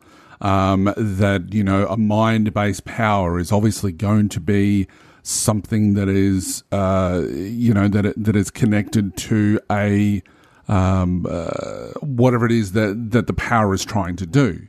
So, you know, if you've got some like telepathy, for example, that has an ability to be able to manipulate people's minds or convince them of something, presence is probably what you should be looking at. If you've got something that is going to be moving things with your mind with telekinesis, you know, you should be looking at something that is more will focused, because it's really going to be all about you know, how much endurance you have to lift this thing. You know, look at it from how you would see it in a film or a television show. What do they look like when they're doing these sorts of things? Are they relaxed? Are they less relaxed? Are they having to put in all that effort in? That sort of stuff. Absolutely. Absolutely. So, okay, Huli, let's put these lessons into practice. Yep. So our power source is mutation. And so, that's a single power source. But honestly, for our post-apocalyptic setting, these mutations should be fairly common, at least in our PCs that are involved in this setting. So I'd have to say, when we ask the question, how many players are involved with having that, I'd say at least half the party are going to have these abilities in some sort of form or fashion. I agree. So then we ask the two questions. We, based on your concept, define the skills needed to attempt these abilities. Okay, well, based on the fact that this is not going to be a rare thing, and we expect half the party, as you said, to have such abilities, we definitely need more than a single skill, okay? While it's very tempting to have just a single mutation skill, honestly, it would become a master skill in the party, and it would lead to far too shallow of XP distribution. So ideally, Holy, I think we should shoot for 3 or more skills, ideally 3 skills. Now, we only have one power source of, for want of a better term, of mutation. So how can we keep true to that while getting some very varied skills, I guess? Well, I mean, mutation is the general power source. I mean, it's kind of like saying magic is a power source, right? But just like magic, we can subdivide mutation, I think, into a few subsources that can translate into discrete skills. And honestly, Huli, the kind of mutations you have could be separate power sources. I mean, or considered as such, and thus equate to separate skills in terms of the type of mutation that you possess. So based on what we've roughed out then for our concept, we should have skills to cover, I guess, psychic abilities and physical mutations. But what else can we have? I mean, that's just 2 skills. What else could we choose in there? Well, that's hard. I mean, that's really, classically speaking, how mutations manifest. What I think we should do if we really want to get 3 skills is I think we should split up physical mutations. Okay. Because there's what I would call extreme physical mutations, and then there's more subtle physical mutations. And honestly, Huli, there's no reason a focused mutant build might not have ranks in 2, maybe all 3 of these skills, meaning that they have all of those mutations, but of various types. But the likelihood is that it's going to be 1, maybe 2 of these skills for them to focus on, and just in terms of how players typically distribute their XP. Yep. But honestly, we can revisit this in step 3. Yeah. And if we find we need to change it, we can do so. So our next point that we have to do is flesh out those skills. So for right now, we've decided on these 3 mutation skills. We've got, 1 for psychic powers, and we've got these 2 for physical mutations as well, both, subtle and extreme. What we might have is obviously psionics. We might have, what's a good word for it? Metabolics. And I'll come to another one in a tick.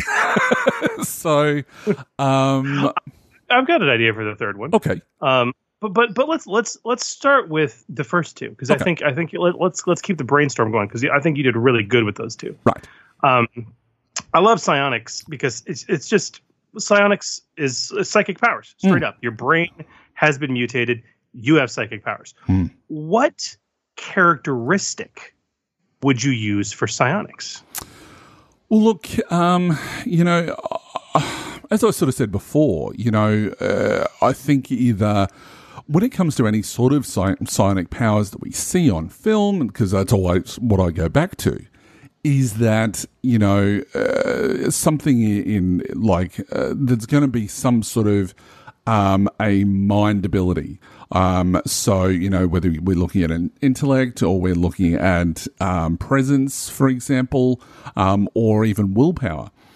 But just sort of thinking about the other skills, I think I'm probably going to, move away from willpower. And I think that, presence for me, maybe intellect. I'm going to go with presence because it's really going to be about the force of someone's personality, which I think is going to be quite fitting. Unlike something like, arcane magic, psionics isn't about, it's not a learning skill or memorizing. So, we could have intellect, but yeah, I think that it's more about that force of their personality. And secondly, it's more innate, it's like their force of mind, which in my opinion just makes presence a lot more fitting than anything else. No, I completely agree. And, if it was another setting, I think intellect might be valid for psionics. Mm-hmm. But in a post-apocalyptic setting, this isn't something you go to a psionic academy to learn. Yeah. It's a flat-out mutation you're born with. Therefore, it's not anything you have to memorize or learn, like you say, like arcane magic. Yeah, it's your force of personality. Yep. And I think presence is a good choice. I think willpower might also work, but I think we should reserve willpower for another one of these skills. Yeah, absolutely. Now, the second one you brought up, you said metabolics. Metabolics, yes. Kind of like a steroid, but not really. I love it. It's a great word for physical mutation. I mean, it's this sort of pseudo word that gets the point across. Mutations of the body that directly impact the body's functions. And I'm thinking almost, we talk about extreme versus subtle mutations. Mm-hmm. I don't know if that's the best way to break it down anymore now that we're walking through this. I'm thinking like, if we're going to split physical mutations into two different kinds of things, okay? Mm-hmm. Metabolics is about, it's like your metabolism, right? It's like your body has certain functions. If you have a metabolic mutation, it means that those functions still work just in a highly enhanced fashion. Okay? So the human body is strong. Metabolic mutations make it stronger. Okay? The human body can heal itself over time. Metabolic mutations make it heal faster. Et cetera, et cetera, et cetera, et cetera. Yeah. And I think the skill we've yet to come to, our third physical mutation skill, should be about things that don't enhance what you already have. They should be about things that are brand spanking new, like guilds or the stuff that is. Does that distinction make sense? Absolutely. So you've got these abilities that you're wanting to increase your strength. So when you start looking at, and I know we'll get to this in a tick, but when you start looking at your those effects that are, and sort of to put it into our spell terms, I guess, when you start looking at enhance, that it's stuff that's about you, that you're willing that to happen. I think that the willpower is probably going to be the most appropriate in this sort of circumstance as well, because it's really, you're forcing yourself to activate these or enhance yourself, I guess, is what I'm trying to say. So yeah. I'm with you. I mean, it's really tempting to use brawn as the associated characteristic because you're talking about metabolic, change. But we can't do that because it's going to make brawn a super stat, and that's bad. So no, I think willpower is a really good pairing. Now, if we talk about this third skill, and we've defined that metabolics is about enhancing what your body can already do. Right. What we're talking about with this third skill is really, we're talking about aberrant physical mutations. Like having spikes grow out of your back, having webbed fingers or toes, a third eye, acid vomit, things that the human body, you're not enhancing what the human body already does. The human body is now doing something completely different. Yeah. Okay. Yep. Could we call this like aberrant or aberrantics or something? Aberrantics. That's a total word that I love. And I'm sorry, it fits it's psionics, metabolics, aberrantics. I don't know where that came from, but anyway, that's all right. But what sort of stat are we going to use for that? What's the most appropriate, do you think? Okay, I don't know how appropriate it is, Hooli, but the bottom line is I don't want to use intellect. That makes no sense. No, that's right. We shouldn't use brawn or agility. Mm-hmm. And I don't want to repeat a characteristic we've already used that leaves cunning. Mm. I actually don't see cunning as too bad of a pairing. Mm. You know, because when you consider like if metabolics is about enhancing your own body, that mutation, making that mutation run through force of will, this is almost like instinctive or the naturalistic nature, abilities that these aberrant, aberrantics would control. Because it's certainly more about adaptation that Yes. and that's what cunning is. You're adapting to the situation that's at hand. Yes. That's a really good point. It's adaptation because that's what aberrant mutations would be. They're all about on the fly adaptation. Yeah. The ability to breathe underwater, to shoot porcupine quills from your head. The for lack of a better term, the weird. Yes. Okay. Yeah. To turn your arm into a giant tentacle. Okay. But yeah, it's the weird.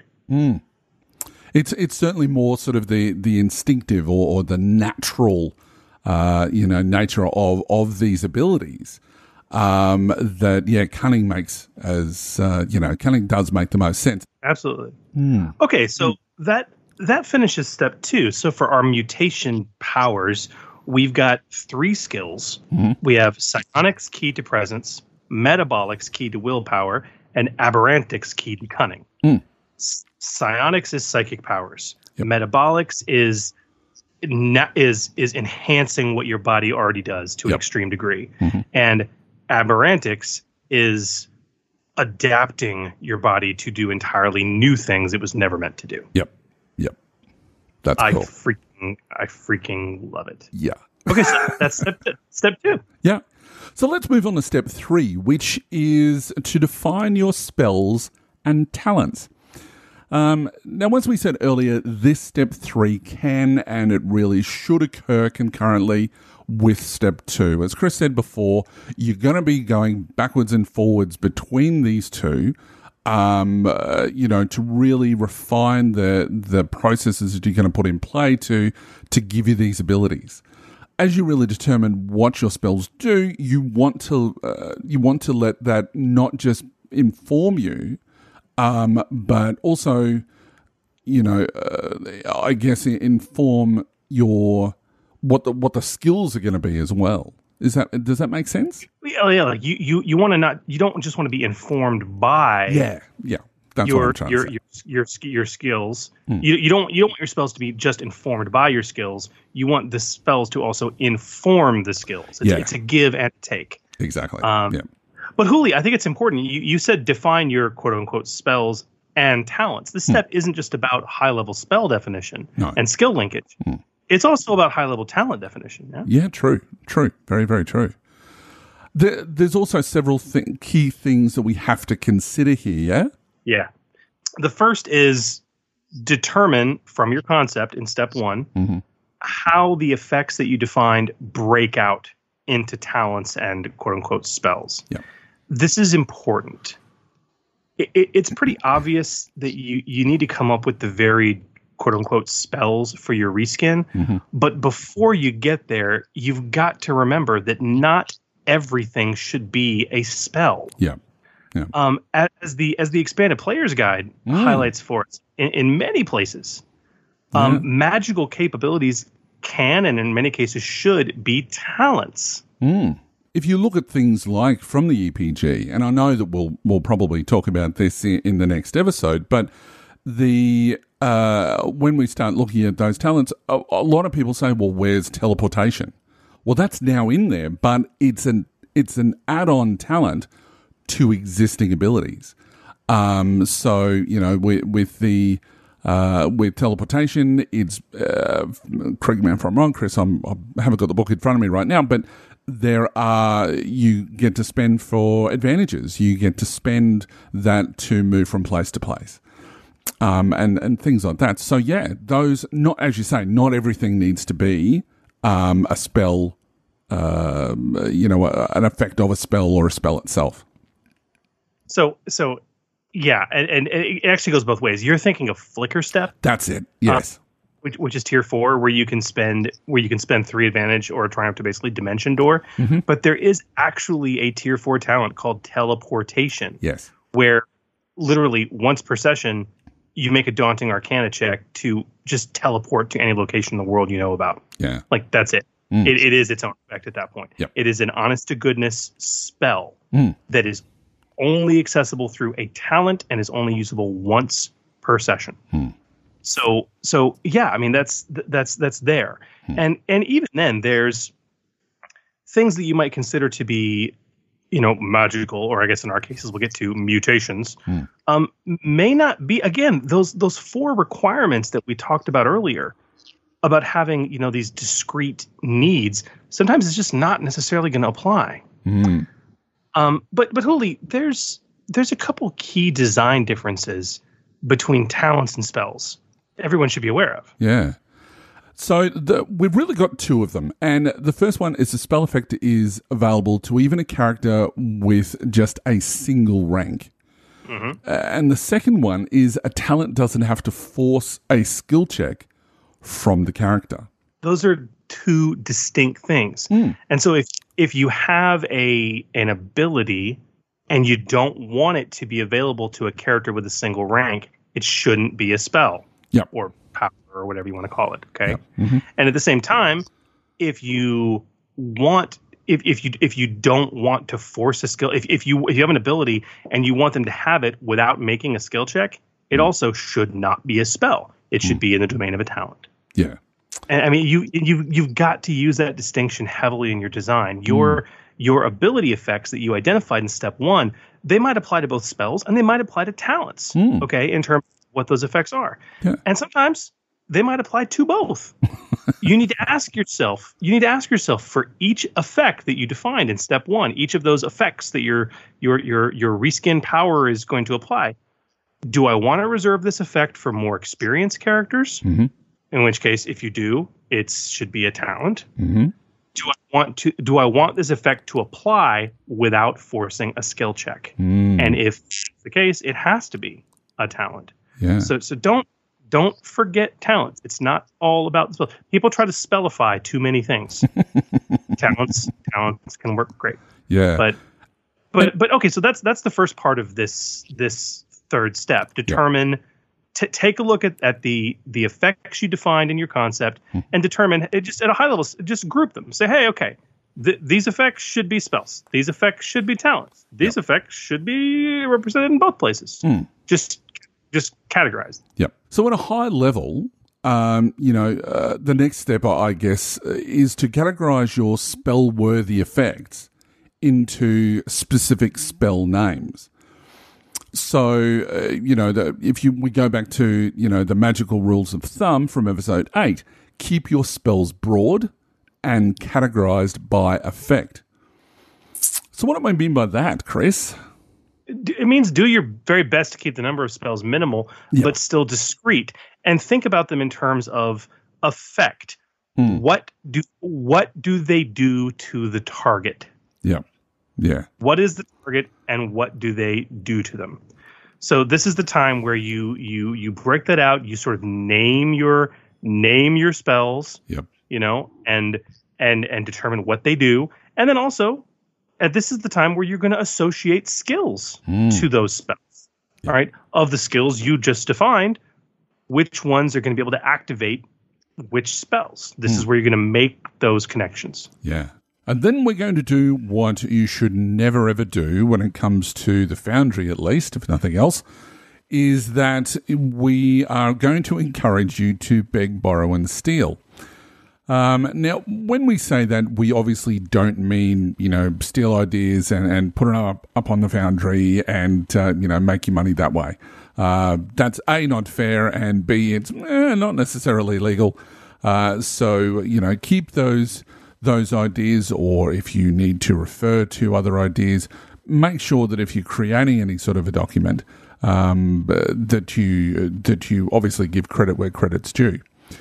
But what we mean by beg, borrow, and steal is that there's obviously going to be a lot of stuff which is out there that, whether it be official stuff from FFG or whether it be somebody else's supplement, whether that be Keith Capel's Ready Fight or something from Scott Zumwalt, that a lot of these things are going to be tried and tested, in particular the stuff that is obviously from FFG. That stuff has, it's gone through rigorous play testings. And, this is something which is really, really important. And it's probably the most important part of step 3, because you don't want to reinvent the wheel. Because if you're reinventing the wheel, you're wasting valuable time, and it's probably better that you just go, this is how this works, and list that there. When you're doing a home system that you're not going to be publishing on the Foundry, obviously you can be a little bit more lucid with this. But when it comes to this, you have to make sure that you are, you're doing the right thing. Now, as I said, this is really, really important. And it's one that we'll come back to heavily in both steps 4 and 5 when we start talking about detailing the spells and detailing the talents.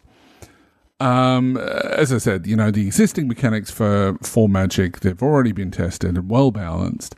And, when it comes to developing your own, a reskin means exactly that. It's perfectly okay to file off the serial numbers and rename or modify an existing spell or magic talent.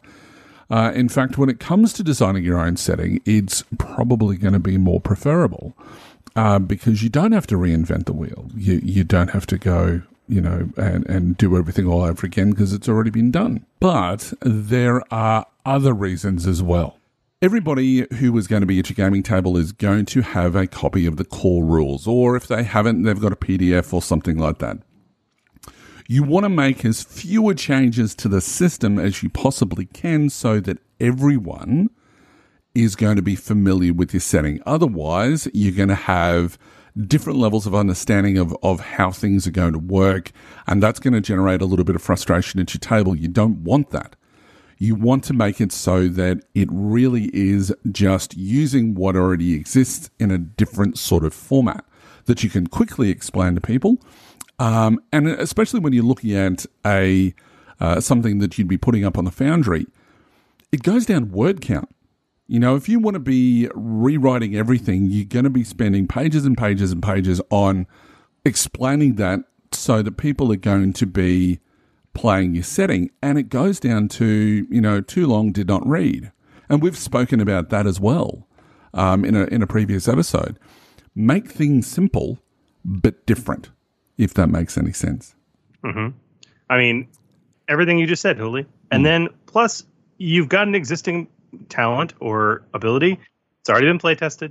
It's already been balanced. Don't be afraid. Beg, borrow, steal. It's okay. It's okay. Do it. Okay. And the last thing for step 3, after you've divided up your effects into spells and talents, after you've categorized your spell-worthy effects into specific spell names, and you've begged, borrowed, and stolen. This is kind of small. It's a small step, but it's a fun one, an important one. Come up with a better name than spells.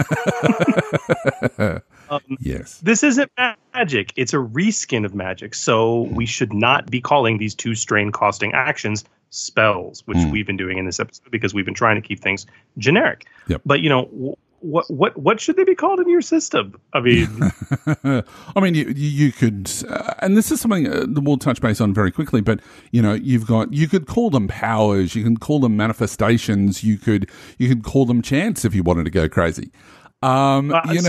Chance. There's a number of fantasy systems out there, or fantasy settings, right? That deal with a very old magical concept of true naming. Are you familiar with this? I am. Yeah, absolutely. Where the idea that magicians speak the true names of things, right? Yes.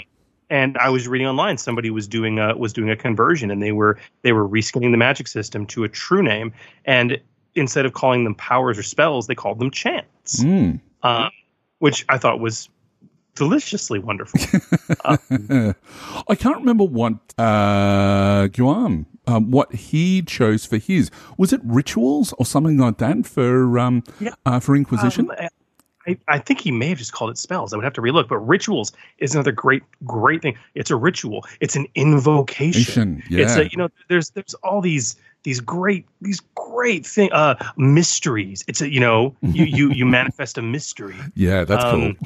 But that's the point is flex those creative muscles and come up with a good label to replace spells. Okay. They're not spells, so don't call them spells.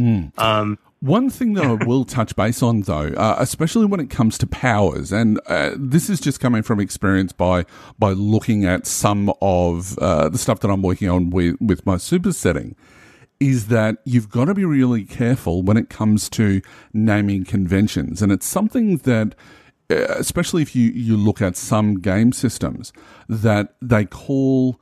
And unfortunately, I'm going to have to call out Genesis here. For example, it's got actions with a little a and actions with a big A. You've got to be careful with whatever word choice you're going to use. Because if you start calling them powers, and then suddenly you're going to have talents that are also going to be powers, and then you might be giving them something at the start of character generation, which is going to be a power. And you start going, you've really got to, as you've sort of said, Chris, you've got to really, flex those creative muscles and come up with a good label to replace that word of spells. But you've got to make sure that you're not going to be tripping over other similar naming conventions of other things within the system and your setting as well. Yeah, very well said. Very well said. So, okay, let's apply this third step to our own reskin of mutations. Back in step one, we had we identified several key effects that we wanted to see from our mutation powers, right? Yeah, so we had attacking, so causing damage without using weapons. So, that's going to be maybe with psychic powers or something physical, but still kind of weird. Like as you've sort of mentioned, acidic vomit. We'll go back to what seems to be our favorite, which is porcupine-like spikes coming out of orifices or whatever. Blasts of radiation and things like that. We then talked about telekinesis, so that's moving things with your mind.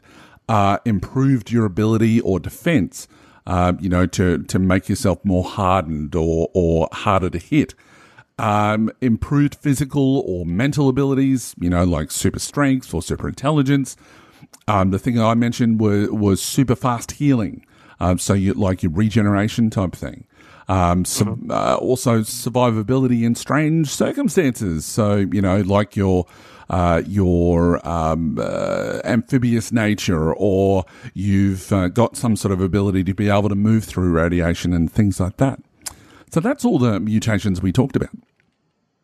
Okay, so those are the effects. So then let's apply step 3, which, the first part was determine from your concept how these effects break out into talents and spells. Now, the easiest way to do this, guys, is to skim away the ones that you think immediately could be applied to talents. You don't got to build the talents right now. Just categorize the effects in that appropriate bucket.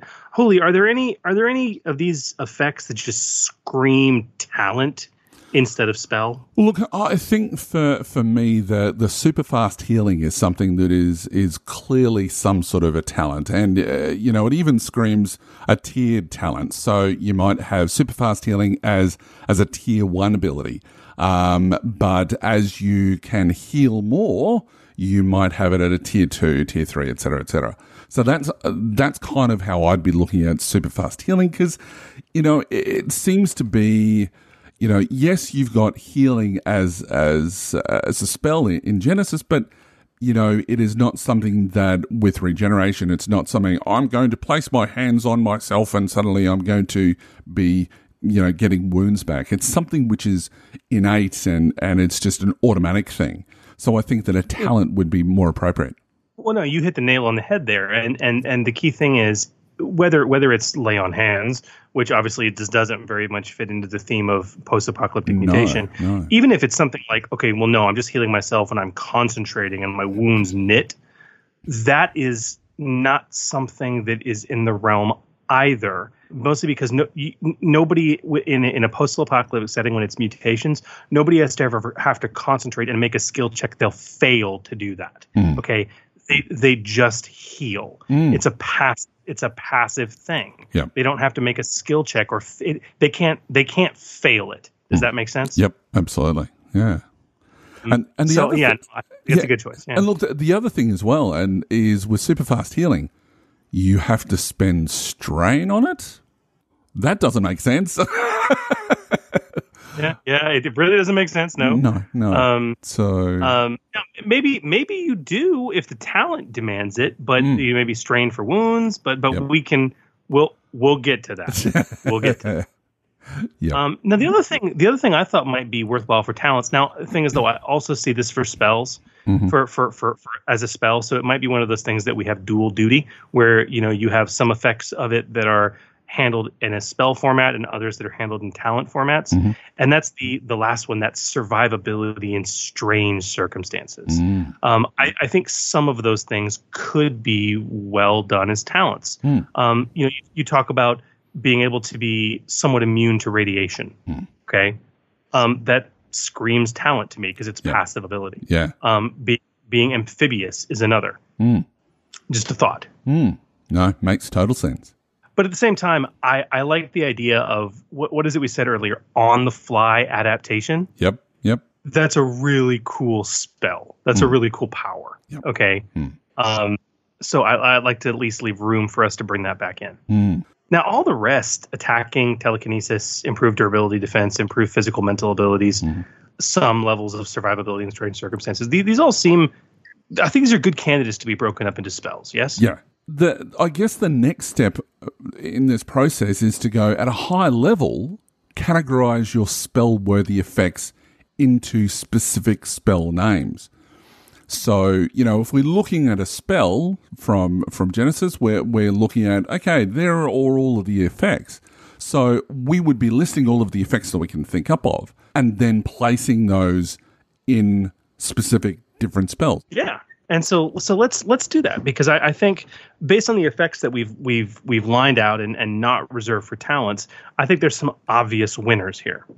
The first one that comes to mind for me is barrier. Yeah. Okay. Now I want to reskin it, and I want to give it a mutation unique name. At least temporarily. I think we could go with I'm thinking I've and by the way, guys, here's a BS designer tip.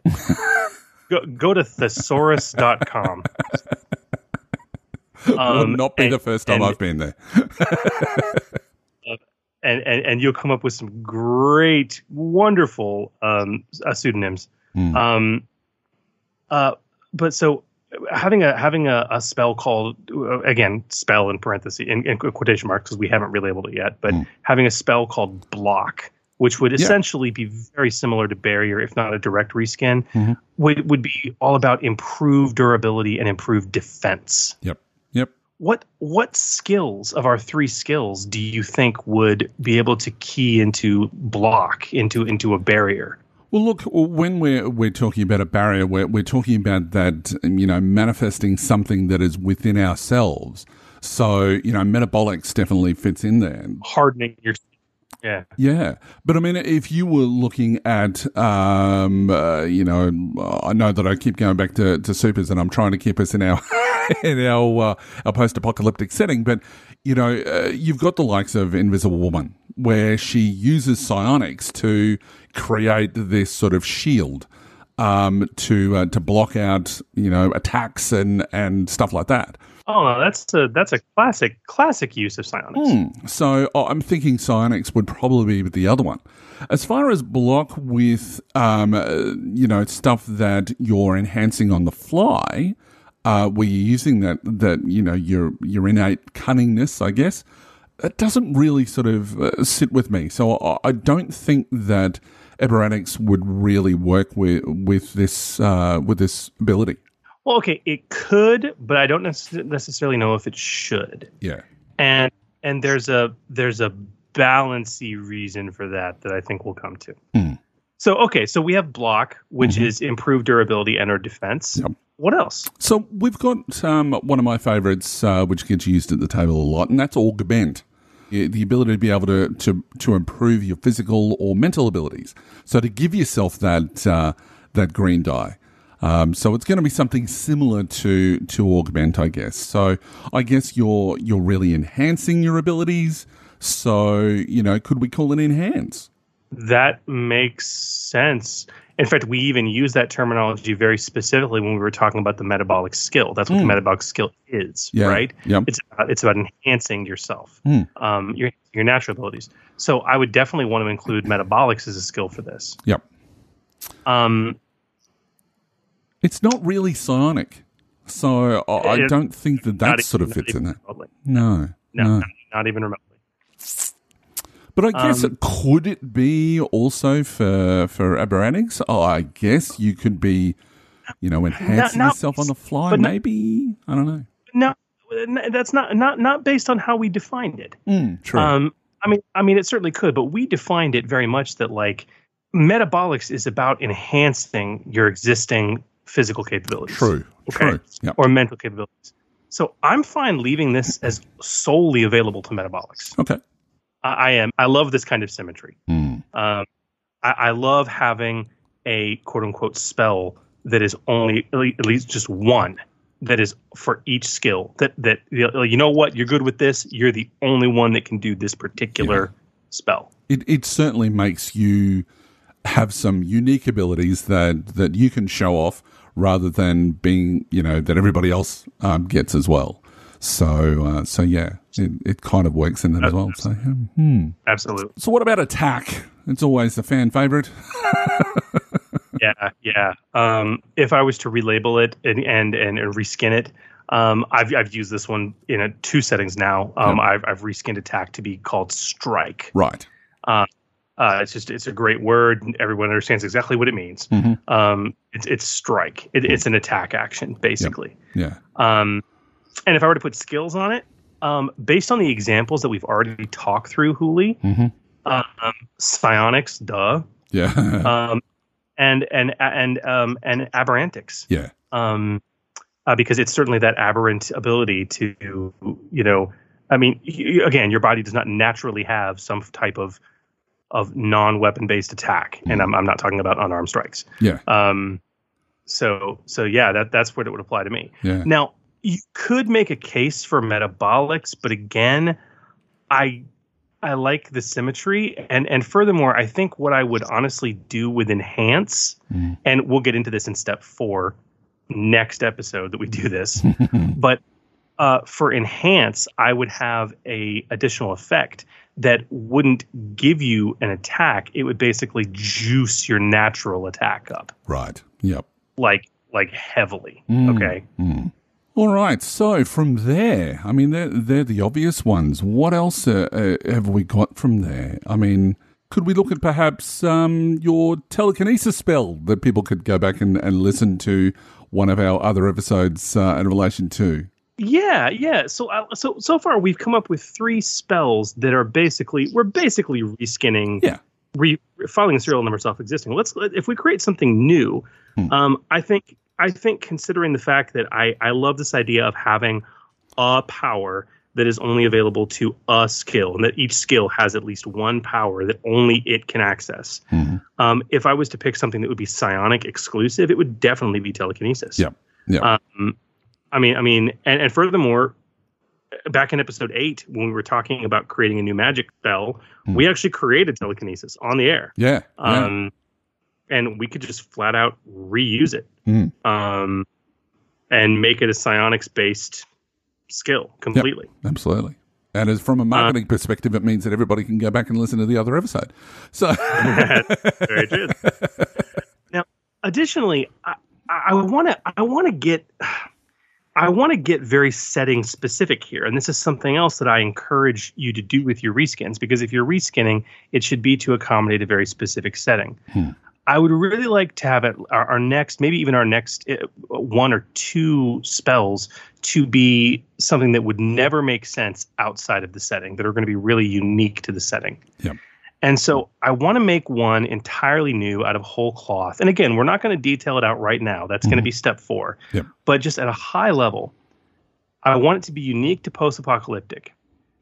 I want it, we talk about the idea of having mutations that increase your survivability in unusual circumstances. I said I wanted to set aside some spell actions for that. Okay, these what did you say, on-the-fly adaptations? Yep. Was that it? Yep. And so I want to create a spell for that. And I think, just temporarily, I'll call it, very fitting thematically, I'll call it Survive. That's cool. And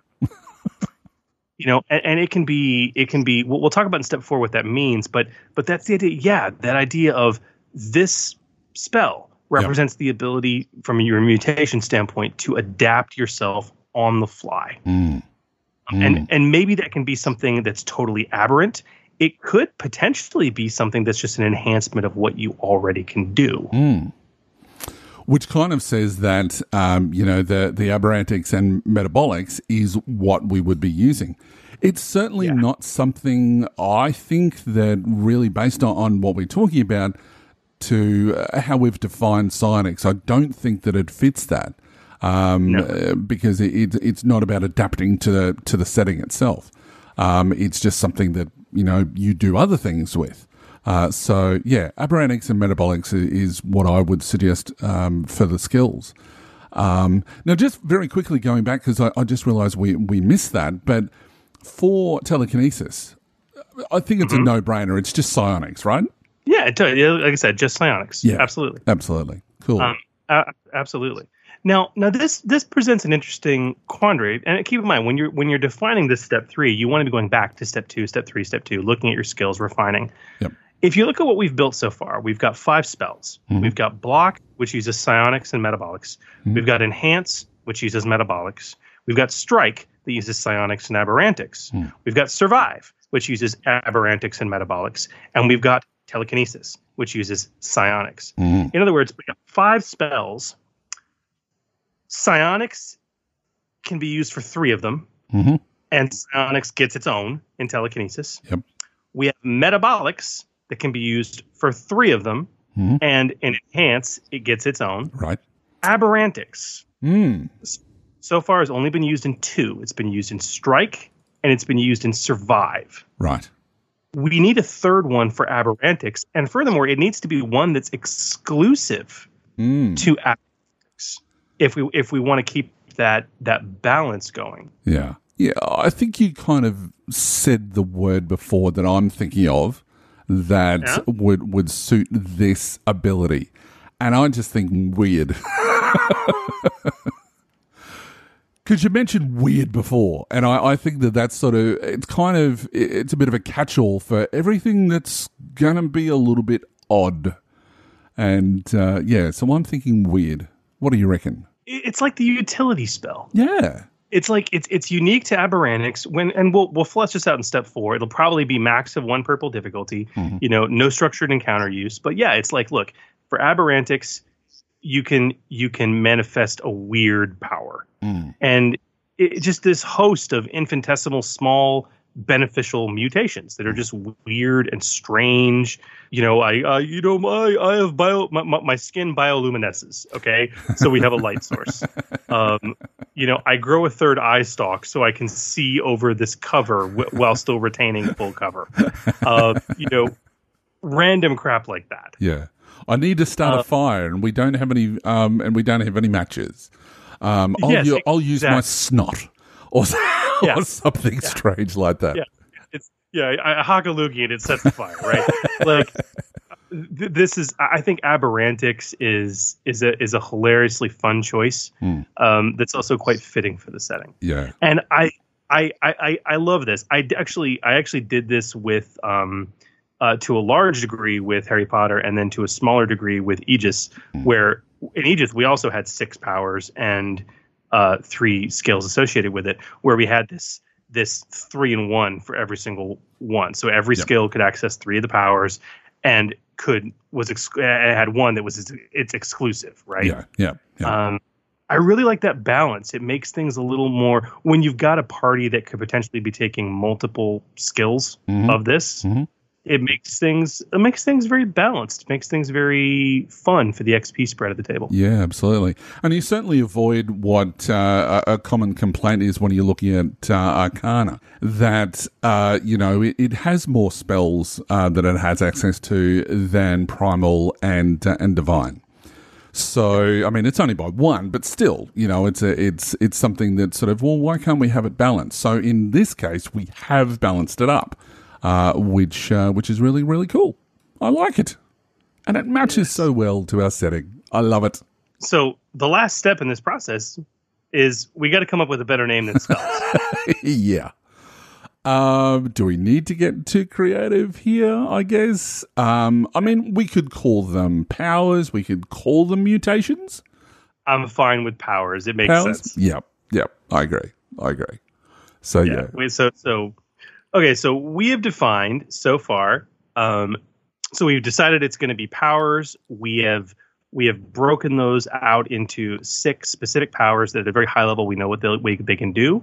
We have 3 mutation-based skills or mutation-focused skills that are also associated with those powers.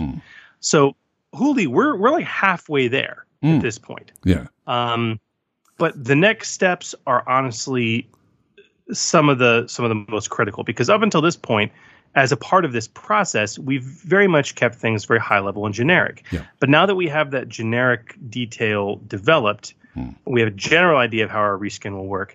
The next 2 steps are perhaps the most critical. Step 4 being to detail your spells, and step 5 being to detail your talents. Yep.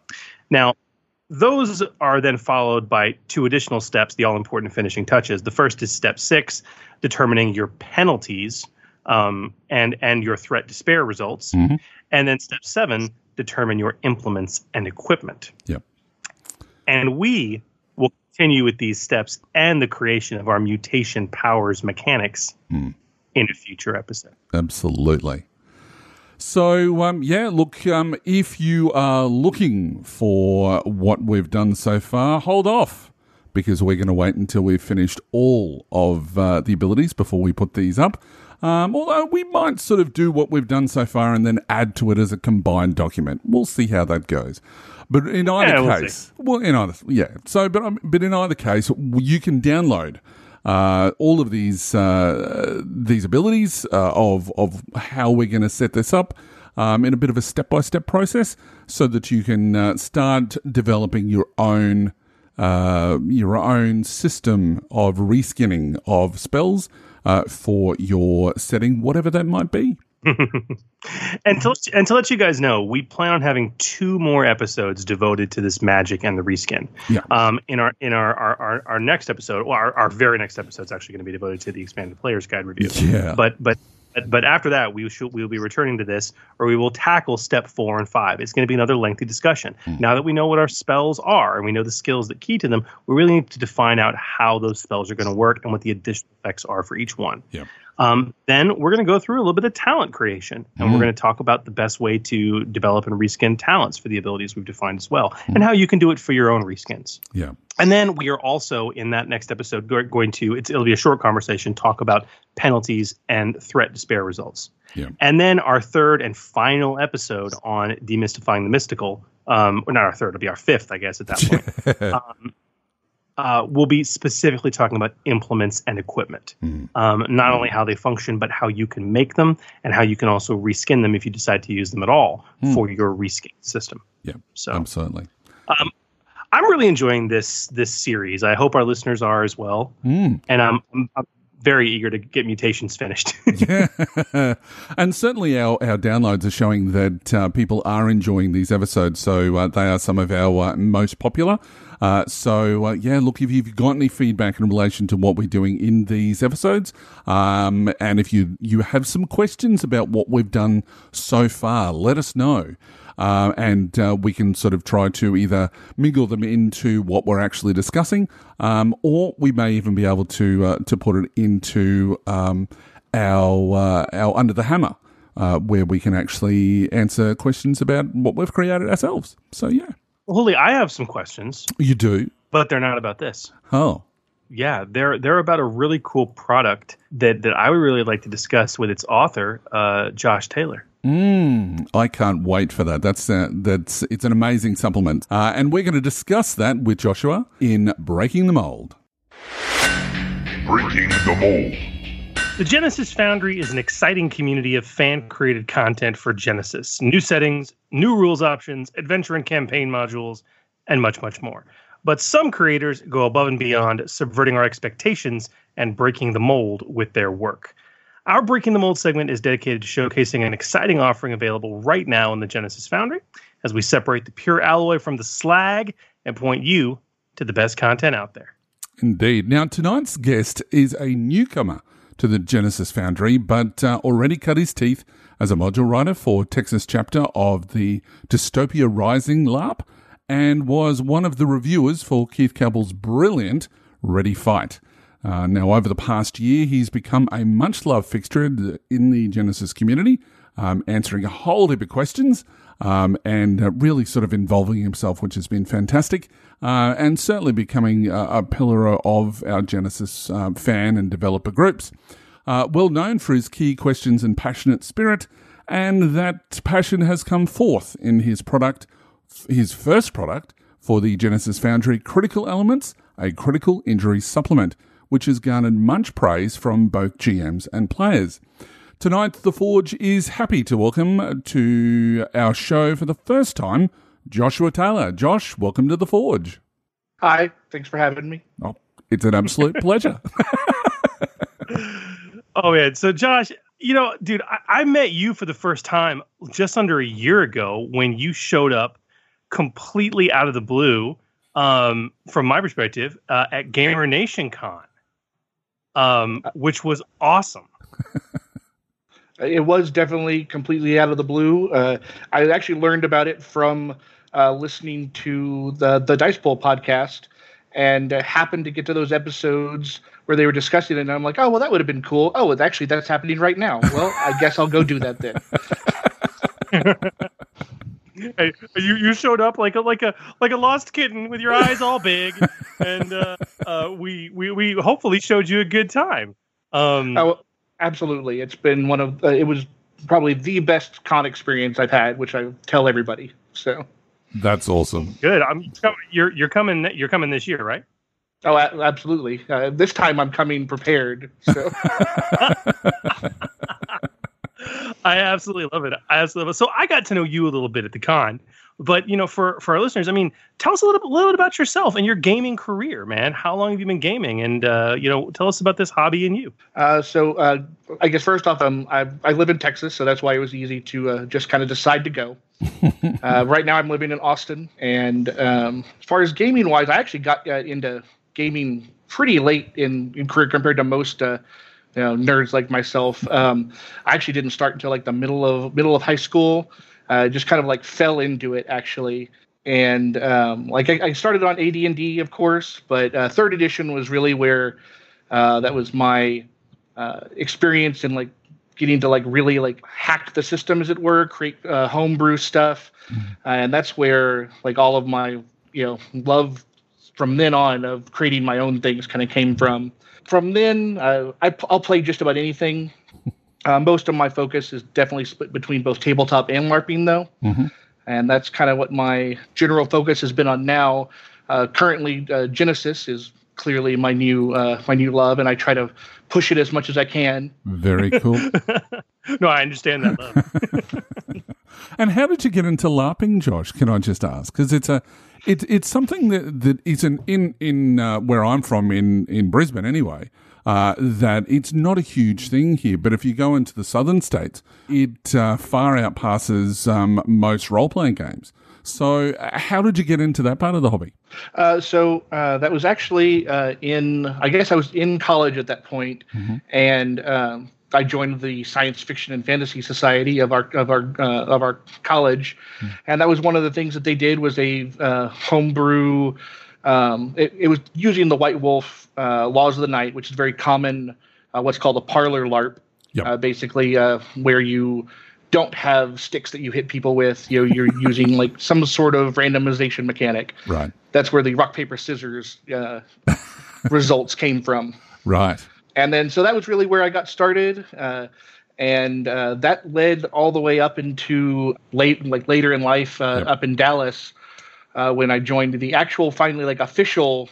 It was the Camarilla, and then it became the Mind's Eye Society. Mm-hmm. And eventually I actually even became the domain storyteller, which is like the coordinator of storylines for all of Dallas. Mm-hmm. And I did that for many years. And then that eventually led away from the parlor LARP scene a little more into what's referred to as like a buffer LARP or full immersion LARP. Mm-hmm.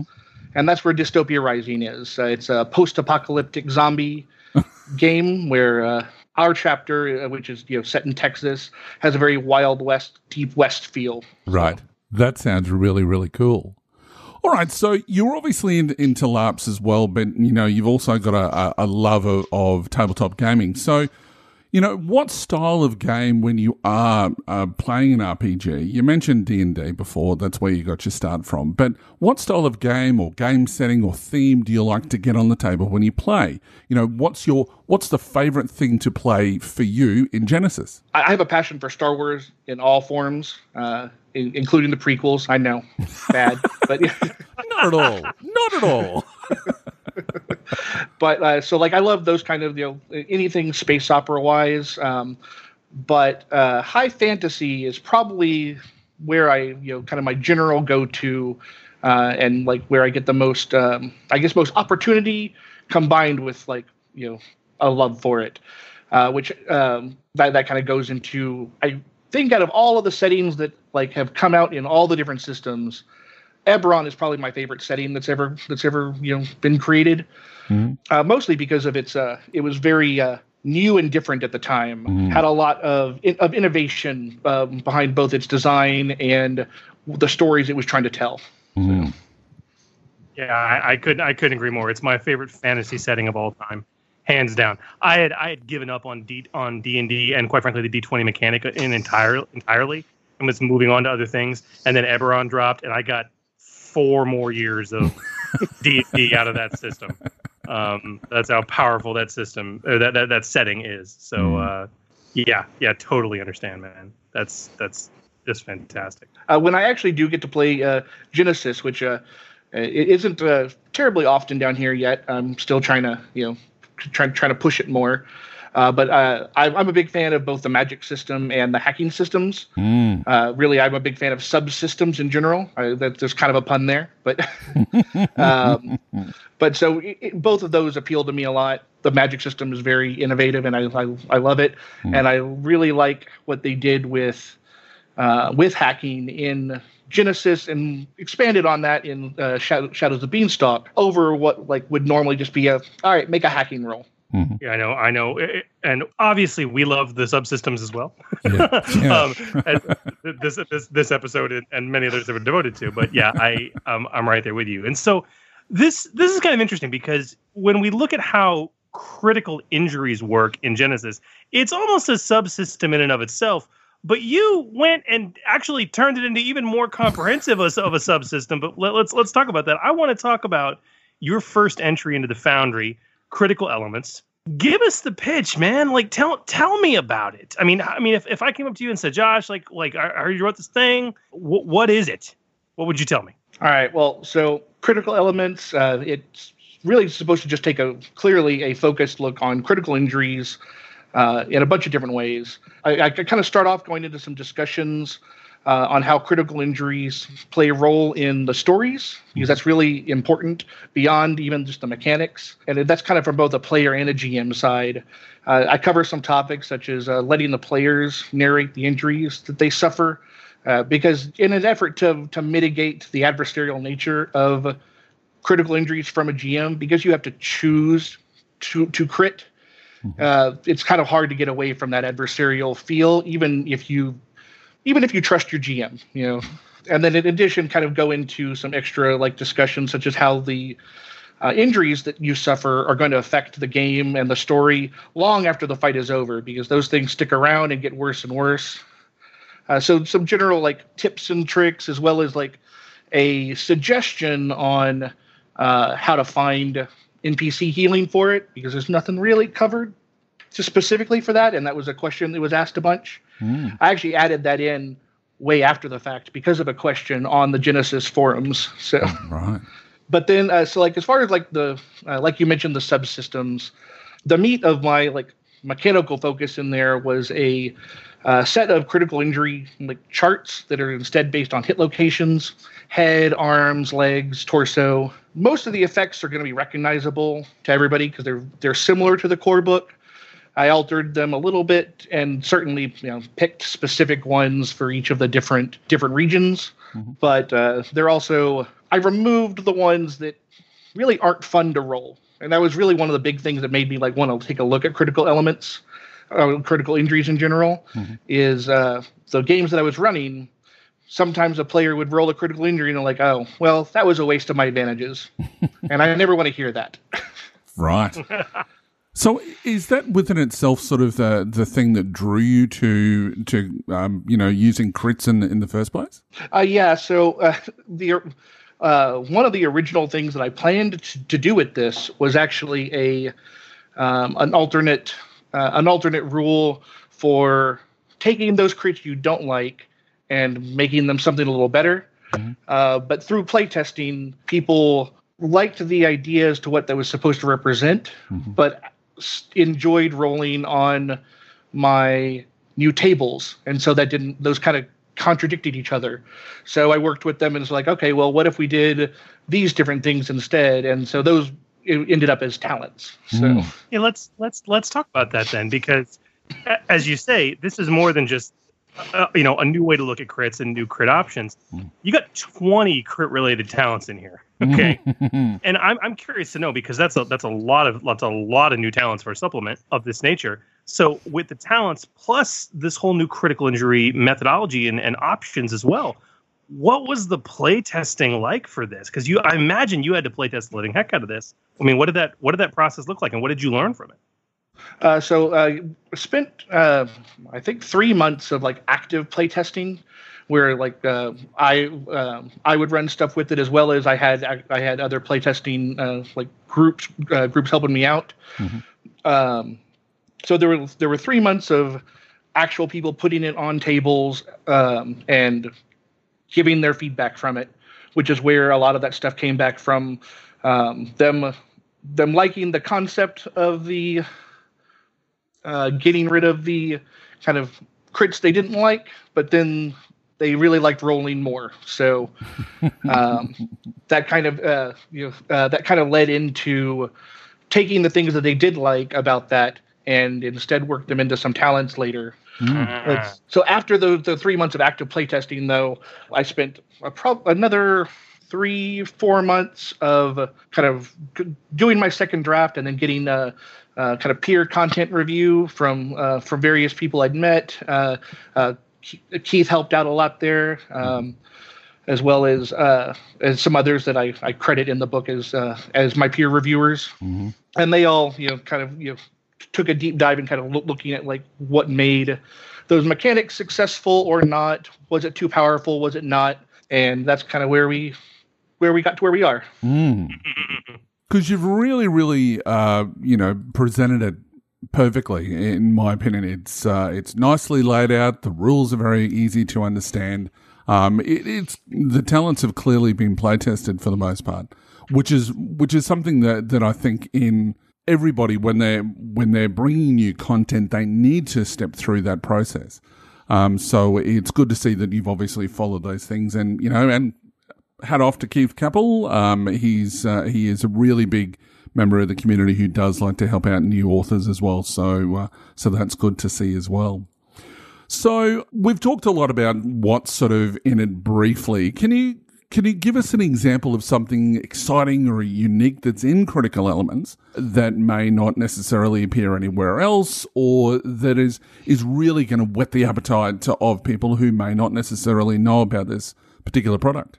So I guess for something that's not anywhere else yet, a couple of the talents are kind of based on some things that playtesters and groups in general have kind of been asking for, which is better ways to mitigate a critical injury after the fact, which I could cover that through a pair of medical talents that let you use painkillers in ways to temporarily relieve critical injuries, and then also introducing a talent that adds regeneration to the heal spell, so that you can regrow a lost limb or a lost body part of some kind.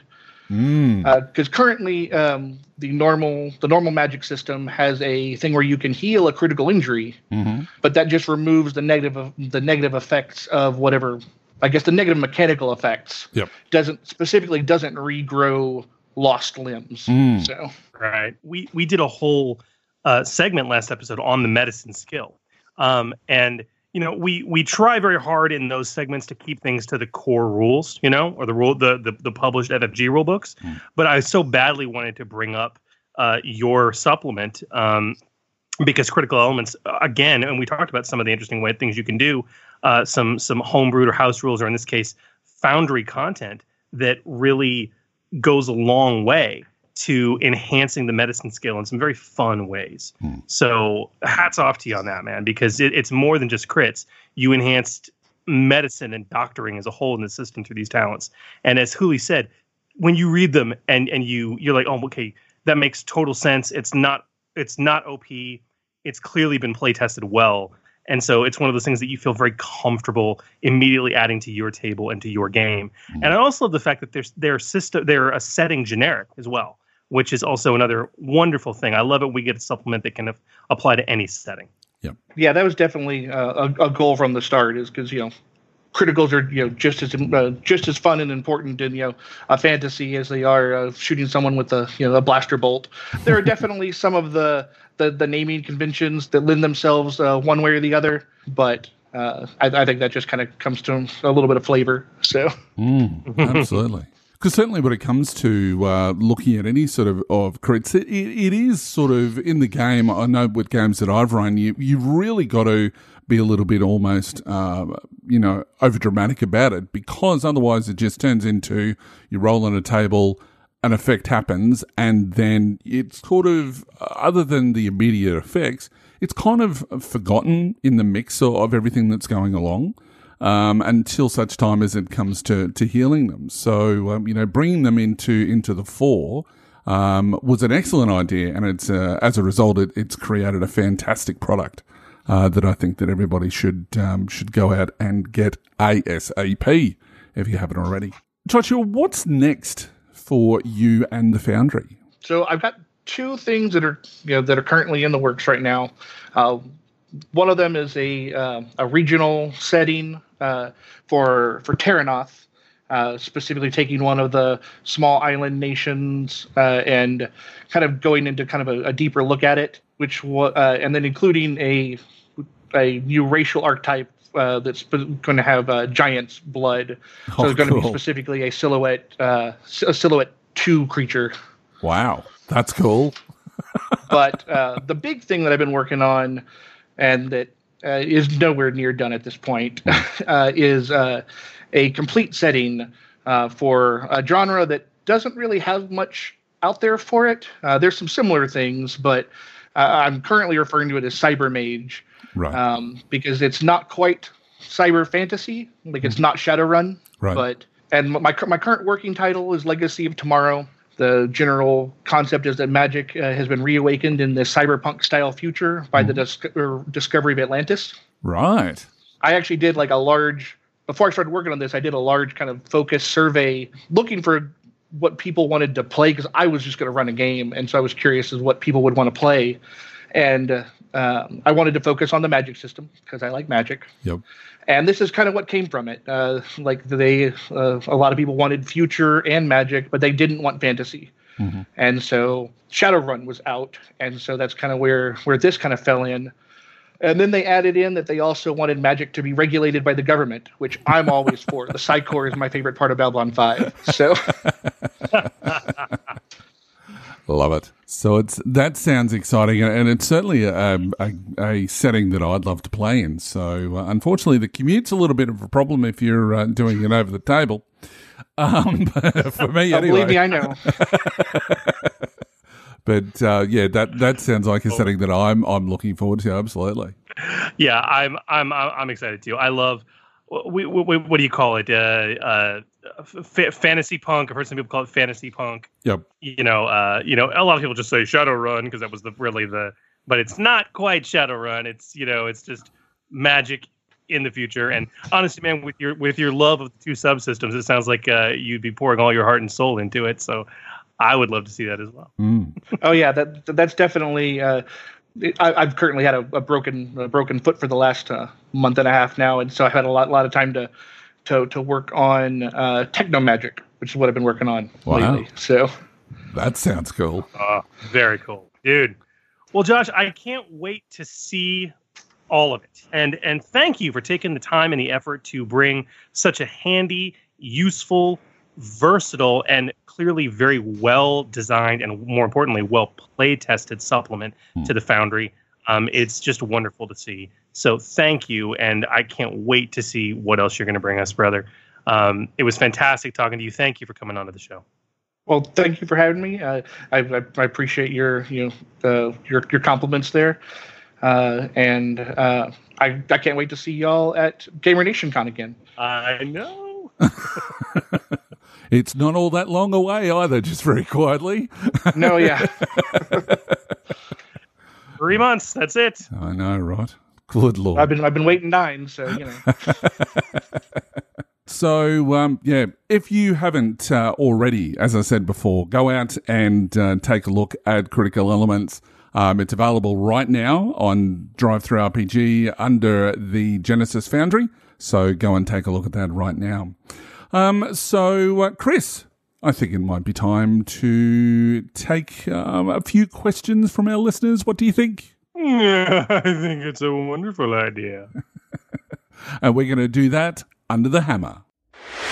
Under the Hammer. And welcome to Under the Hammer, the segment where we will answer your games and rules questions about the Genesis role-playing game as it impacts both rules and content creation and, of course, play. Now, quite a few questions this week, with a couple coming from our Patreon supporters, which is awesome. To those guys and gals, they get their questions prioritised because they are Patreon members. So if you'd like to beat the queue, visit us at patreon.com/ForwardSlash and become a supporter today. But never fear, we will get to your questions in time. Now, Chris, we've got a couple of very interesting questions tonight from a bit of a broad spectrum of topics. So would you like to read the first one out tonight? Absolutely. First up is a question from Kyle Sharp via email. And Huli, this one is clearly for you. Kyle said the following. He says, "Good morning. Is there anything explicitly against placing more ice behind a Great Wall?" The Raw states the following for the barrier ice. If a character attempts to break this ice and fails, and they are unable to access the subsystem this ice protects, there are no further effects. It goes further to say that it can only protect 3 subsystems. Does this suggest that a Great Wall can only have 3 subsystems behind it and nothing else? What about in the example of a server on PG-127? It shows that the secret lab A-08B self-destruct subsystem is protected by a firewall and a Janus 1.0 in that order. This suggests one of 2 things. Either the example is wrong, and therefore the ice is in the wrong order, or the definition of subsystem in the effect of a barrier ice is defined very loosely as compared to its definition on page 128. Much like the confusion around the usage of the word active as it pertains to how many programs one can have on a rig at any given time. Which one makes more sense? I believe it would make a little difference in being able to stack ice behind a Great Wall within reason. I'm not about to start nesting Great Walls behind Great Walls behind Great Walls. I'm just curious how it would be handled to add another piece of ice or 2 before the actual subsystem. Game on. Yeah, Huli, that question is definitely for you. All right, so let's get this underway. So in episode 8, we discussed the process of a network encounter, what makes up a subsystem, and what is needed to access a system and, its various subsystems. And, you can go into our Under the Hammer segment where we were asked about specifically how that process works. And I went through a bit of an explanation as to, how you do a network run through a system. So, go and take a listen to that. If you've already listened to it, please continue on. We will do an entire episode on designing network encounters, later on in the year, we hope. But to answer your question specifically, yes, a Great Wall barrier ice can only protect 3 subsystems. The example listed on page 127 is correct, as in the flowchart of how the system works, but it could do with some more explanation, and I'll get on to that in a bit. Now, the more long-winded answer, I guess, is that on page 133, the last line of Great Wall, it says it all. It says it can only protect 3 subsystems. Now, what the rules don't say is how those subsystems are constructed. For example, a system may just be 3 subsystems underneath it that is protected by the ice. But technically, you could have 3 subsystems, one after the other down the page. Now, that would be a really, really protected system, and you'd have to be doing it with a group of runners. So to use that as an example, a system may have all the security cameras for a facility protected by a Great Wall barrier ice. But below that might be a subsystem dedicated to the cameras for a hidden floor that controls the cameras in the secret laboratory. And then below that, there might be a system that is again protected by another piece of ice that has the cameras to a single room where, the project's mysterious subject, i.e. Weapon X or something similar, may be being held. The subsystems in this example, are going to be security cameras, hidden floor security cameras, and secret room security camera. In other words, 3 subsystems. Each of these rooms, including the first, can be protected by some ice. And as I said, that would be an extremely hard run. Now, I think this might get to the core of your question. Can you stack ice like a Great Wall to have an endless number of subsystems? Because as it says, it's limited to 3 subsystems in depth. Or it's limited to protecting 3 subsystems, which is kind of the same sort of thing, really.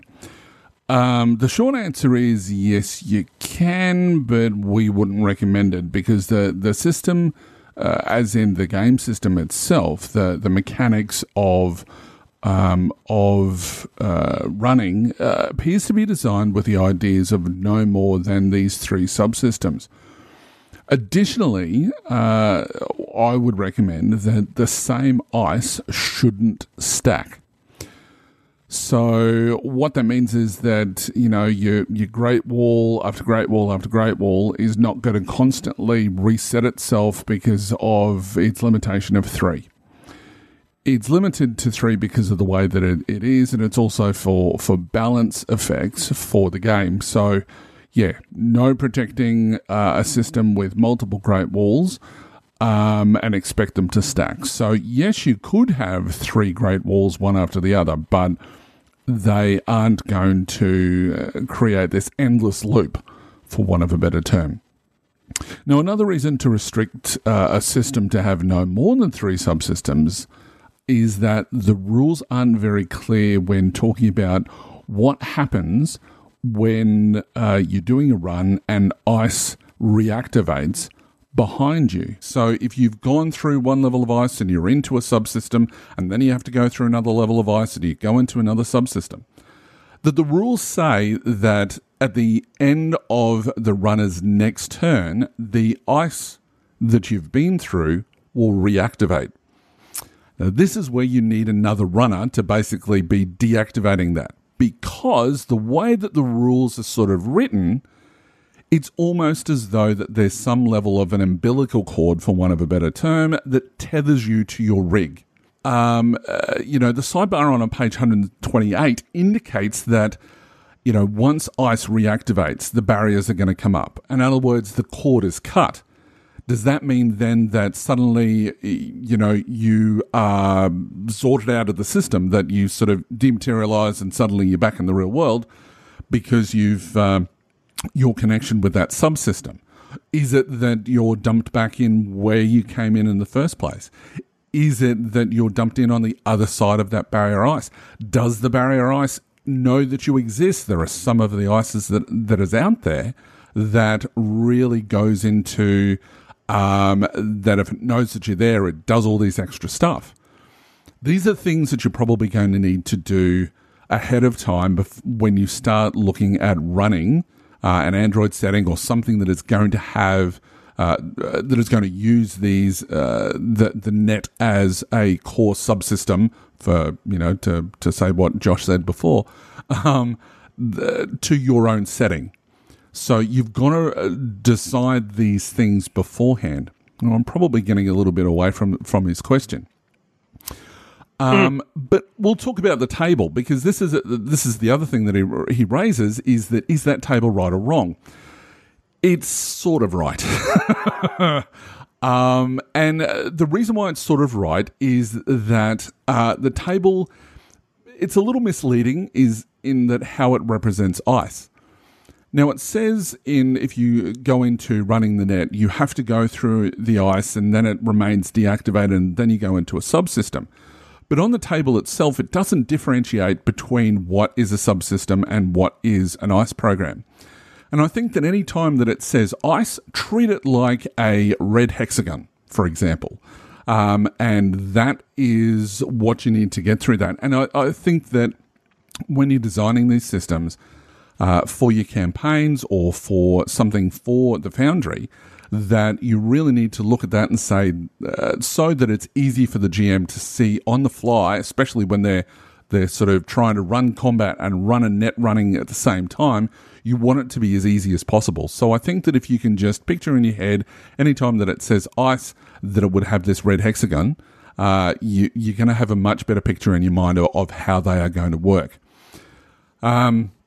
Now, as far as how to visualize how that's going to happen and how ice actually runs, the best way to think about it is to imagine it like a lock on a door. And I know that I talked about this in that previous episode that I mentioned before with episode 8. The best way to picture it is to think of it like a lock on a door, where if you failed, you can't access the room. Of course, where it becomes a little bit difficult, though, is when the lock sends a power surge through to your rig and then suddenly you're in a world of hurt. But that's probably the best way to think about the system, to fix up table, the table which gives the example of the system, and to visualize in your own mind how a system works to when you're explaining it to your players. So, change wherever it says ice to that red hexagon, and then also say that if somebody's trying to access those systems, there's a lock on the door. So, yeah, hopefully that was a very long-winded answer, but hopefully that answers your question, Kyle. And if it doesn't, send us another follow-up message, and I'll try to answer it as best as I can, either on the show or via private message, and we can share that with the group as well. Wow, that was a long-winded question. Or answer, should I say? Yeah, it was. But yeah, I'll put probably what I should be doing is actually putting the questions and answers in our documents that you can download from our resource section. That might actually be a really good idea. Anyway. So lastly, we have a question from, he's actually a friend of mine, and he's been on the Dice Pool before, and that's Michael Molyneux, who posted a question on Facebook asking this medicine related question. In our last session, strangely enough it was mine, a question popped up about healing and using the medicine skill. How many times can the skill be used to heal injuries? Can you use the heal spell endlessly, or does it count as the use of a painkiller? The rules seem to be a little bit hazy. Can you heal endlessly using magic? How does that work with critical injuries? Also, I wonder about the effects of hospitalization. Can the medicine skill speed your recovery rate? Thank you for answering my question. I only listen to 2 podcasts, and yours is at the top of my list. Now, that's not where it quite ended, though. There was a follow-up question from, yes, another one of my players, Andrew Scott, who also asked the following question. He said, additionally to Michael's excellent question, heal spell states, because we're talking about spells, heal spell states in the core rulebook on page 214, healing magic can also affect targets multiple times per encounter. Given there is an effect of revive incapacitated that adds to difficulty, if successful, will this then revive the PC and also heal wound/strain with the success/advantage? Well, I can answer that one first. Go yes. Yes. Because again, the base effect of the spell, it always applies. Even if you in addition, you will get, if you pull it off, the additional effects. Reviving an incapacitated person is just the additional effect. Yeah, the base skill would still apply. So yeah, if you got somebody who's completely incapacitated and you roll 10 successes, if that's possible, you could not only revive them but put them really heavy back up on their feet. Yeah. It is absolutely possible. Now, in regards to Michael's larger question, around the medic and how many times can the skill used to be healed injuries and blah, blah, blah. I think it's worth looking at some of the actual rules as written in the book. Specifically, all of this can, almost all of it can be found on page 116, which covers natural rest, medical care, and painkillers, which are key aspects of some of his questions. So when we talk about the medicine skill and healing magic, we have to compare it to the control, and the control is natural rest. Okay, and the bottom line is natural rest for healing. It really sucks. You heal one wound each full night of rest. That's it. No checks needed. You just heal that much. Now, each full week of rest allows you to attempt a resilience check to recover from one critical injury. The difficulty of the check, of course, being equal to the difficulty of the critical injury severity rating, which is obviously part of the critical injury result table on page 115. Or directly available from the fantastic Genesis GM screen. Great.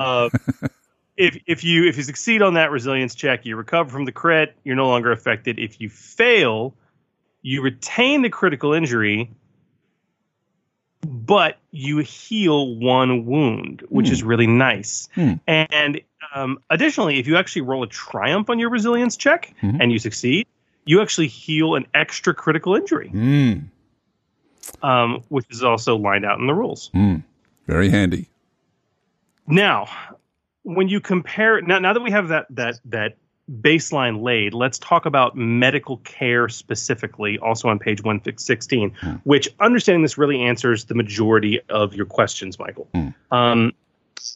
When you look at the medical care section on page 116, I'll do some summarization and abbreviation here. There's some very specific rules that are clearly lined out in black and white on the page. You may only receive one medicine check each encounter. That's it. So you can't spam heal with medicine checks in an account. No. Now the medicine check to heal it is actually a difficulty. It's in the table I-6 I.6-11 on page 116. And it depends obviously how wounded the individual is. If you are successful on that check as a healer, every uncanceled success heals a wound. Every uncanceled advantage heals a strain. And of course, as we talked about last episode, if you're performing the check on yourself, you bump the difficulty twice, increase it twice. Now, using a medicine check to heal a critical injury, obviously the difficulty is equal to the critical injury severity rating. That can only be performed once per week. And it's one of those things that, you know, even if I go visit the doctor and he helps me heal my broken bone, he can't make my broken bones heal faster. No. All you can do is say, you know what, instead of counting on your resilience and your natural hardiness to do this, I'm going to splint you and I'm going to do it for you. Okay, it's still once per week. Yeah. And you got to have the proper medical gear to do that as well. I think of Realms of Terranoth, which is the one that comes to mind. It's the apothecary kit, but there's others in other settings.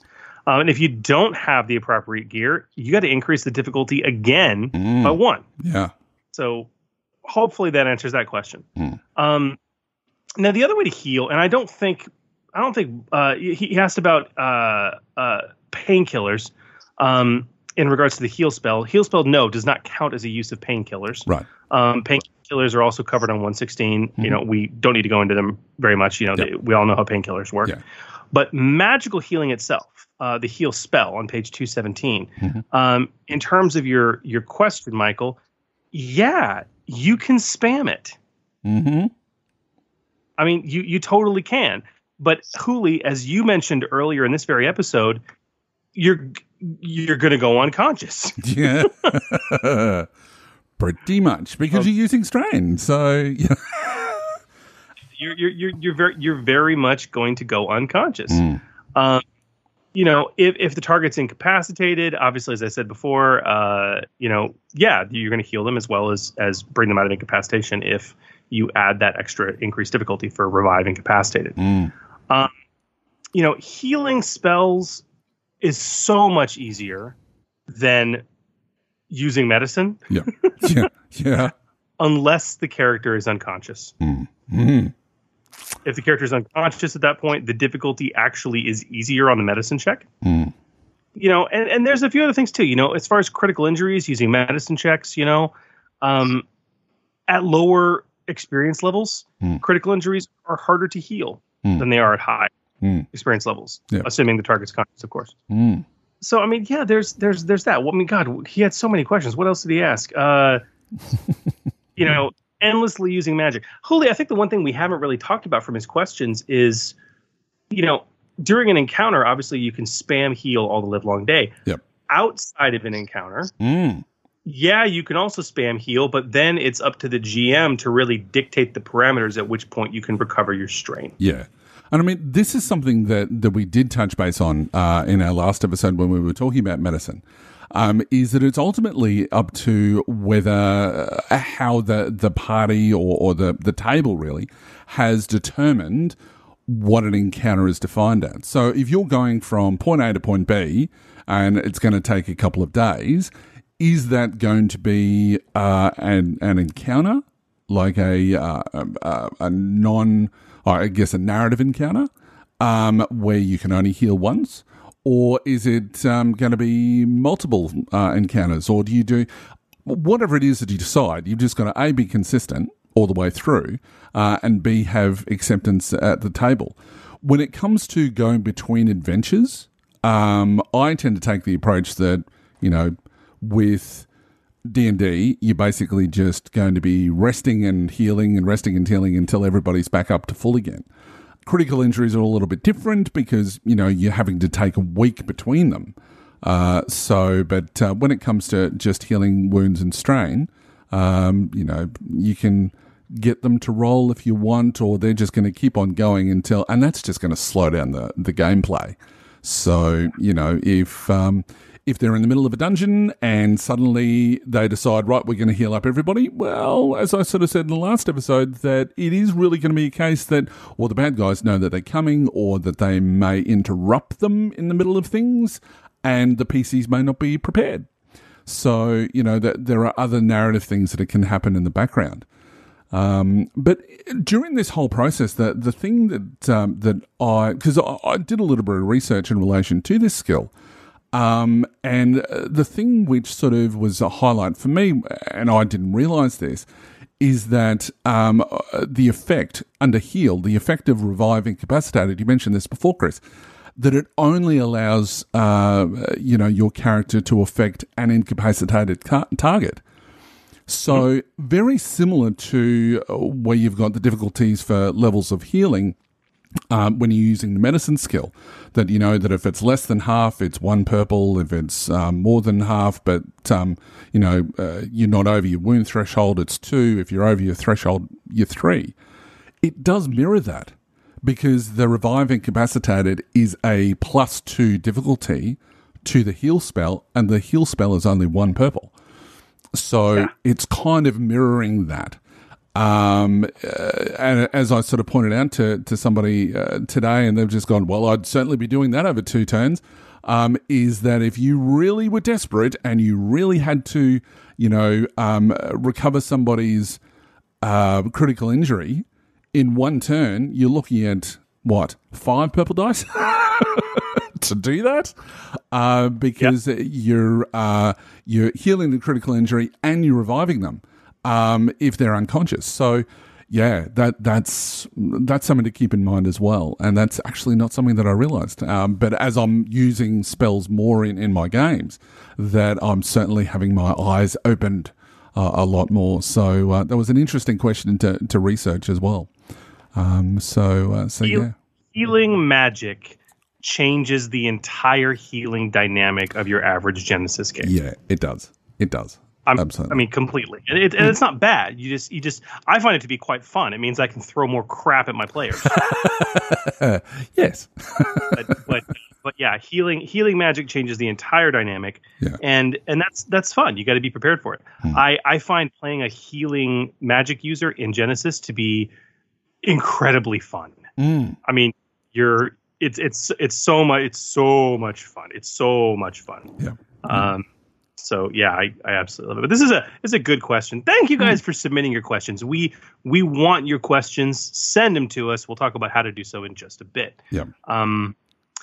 But Hooli, unfortunately, I think this brings us to the end of yet another show. It does. But we will be back in just a couple of weeks for a very special episode that I just cannot wait for. Yes, that's right. So excited.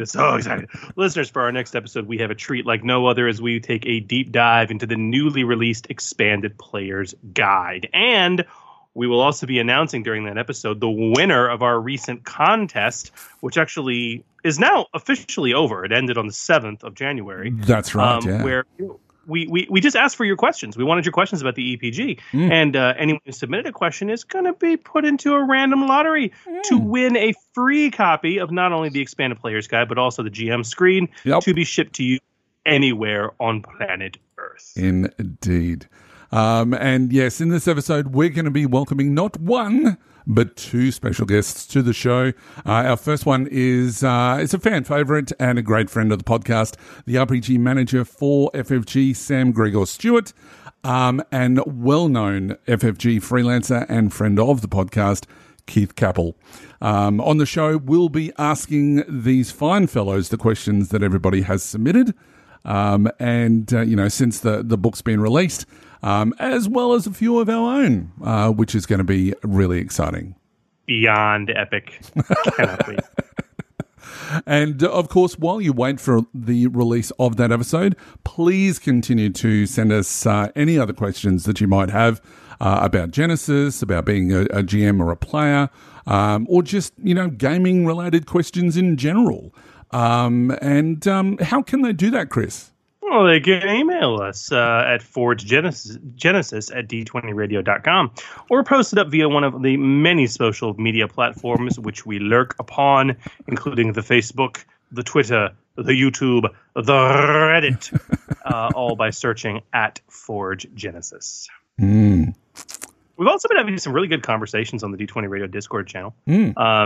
Which, of course, are truly dedicated conversations with our Patreons, our patrons, on our very own podcast Discord server, which is exclusively accessible to our patrons. Indeed. And it's only a mere donation of $2 a month to join us for that. And as we will be announcing as we get a little bit closer, that they also get a vote in the the Forge Awards which is going to be really exciting. And we'll have a lot more information about that in the episodes to come. We'd love to hear from all of you. And don't forget that you can also join the even larger discussion in the D20 Radio Facebook group, where we nerds congregate to cross-pollinate. And don't forget, guys, give us a like or follow us as well on any of our social media sites. You can also drop us a review on those sites or on your favorite podcatcher, including iTunes and Spotify. You can also visit us on our website, forgegenesis.com. Well, that's a wrap for us, Chris. Thank you, everyone, for listening to this, yet again, elongated episode, but it's been a lot of fun, and I learn a lot from this sort of stuff as well, especially when it comes to magic, because Chris is a bit of a guru when it comes to the magic, that's for sure. Hopefully you will join us next time as we continue to explore the Genesis role-playing game. I'm GM Hooley. May your triumphs be many and your despairs be few. And I'm GM Chris, wishing you peace, love, and good gaming. Thanks again for joining us, and remember, The Forge Podcast, helping you hone your gaming edge. The Forge, a Genesis podcast, is a proud member of the D20 Radio Network. For more information about the network, visit www.d20radio.com. The Forge is a fan-generated podcast. All the information provided on the podcast, social media, and related website is not affiliated with Fantasy Flight Games or any of their licensors. The content of this podcast remains the property of The Forge, a Genesis RPG podcast, and is intended for educational and informational purposes only. The Genesis role-playing game, Genesis logo, Genesis Foundry, content, and all material remain the property of Fantasy Flight Games. All products available on the Genesis Foundry website remain the property of their respective companies and individuals. For more information about The Forge, a Genesis RPG podcast, visit www.forgegenesis.com.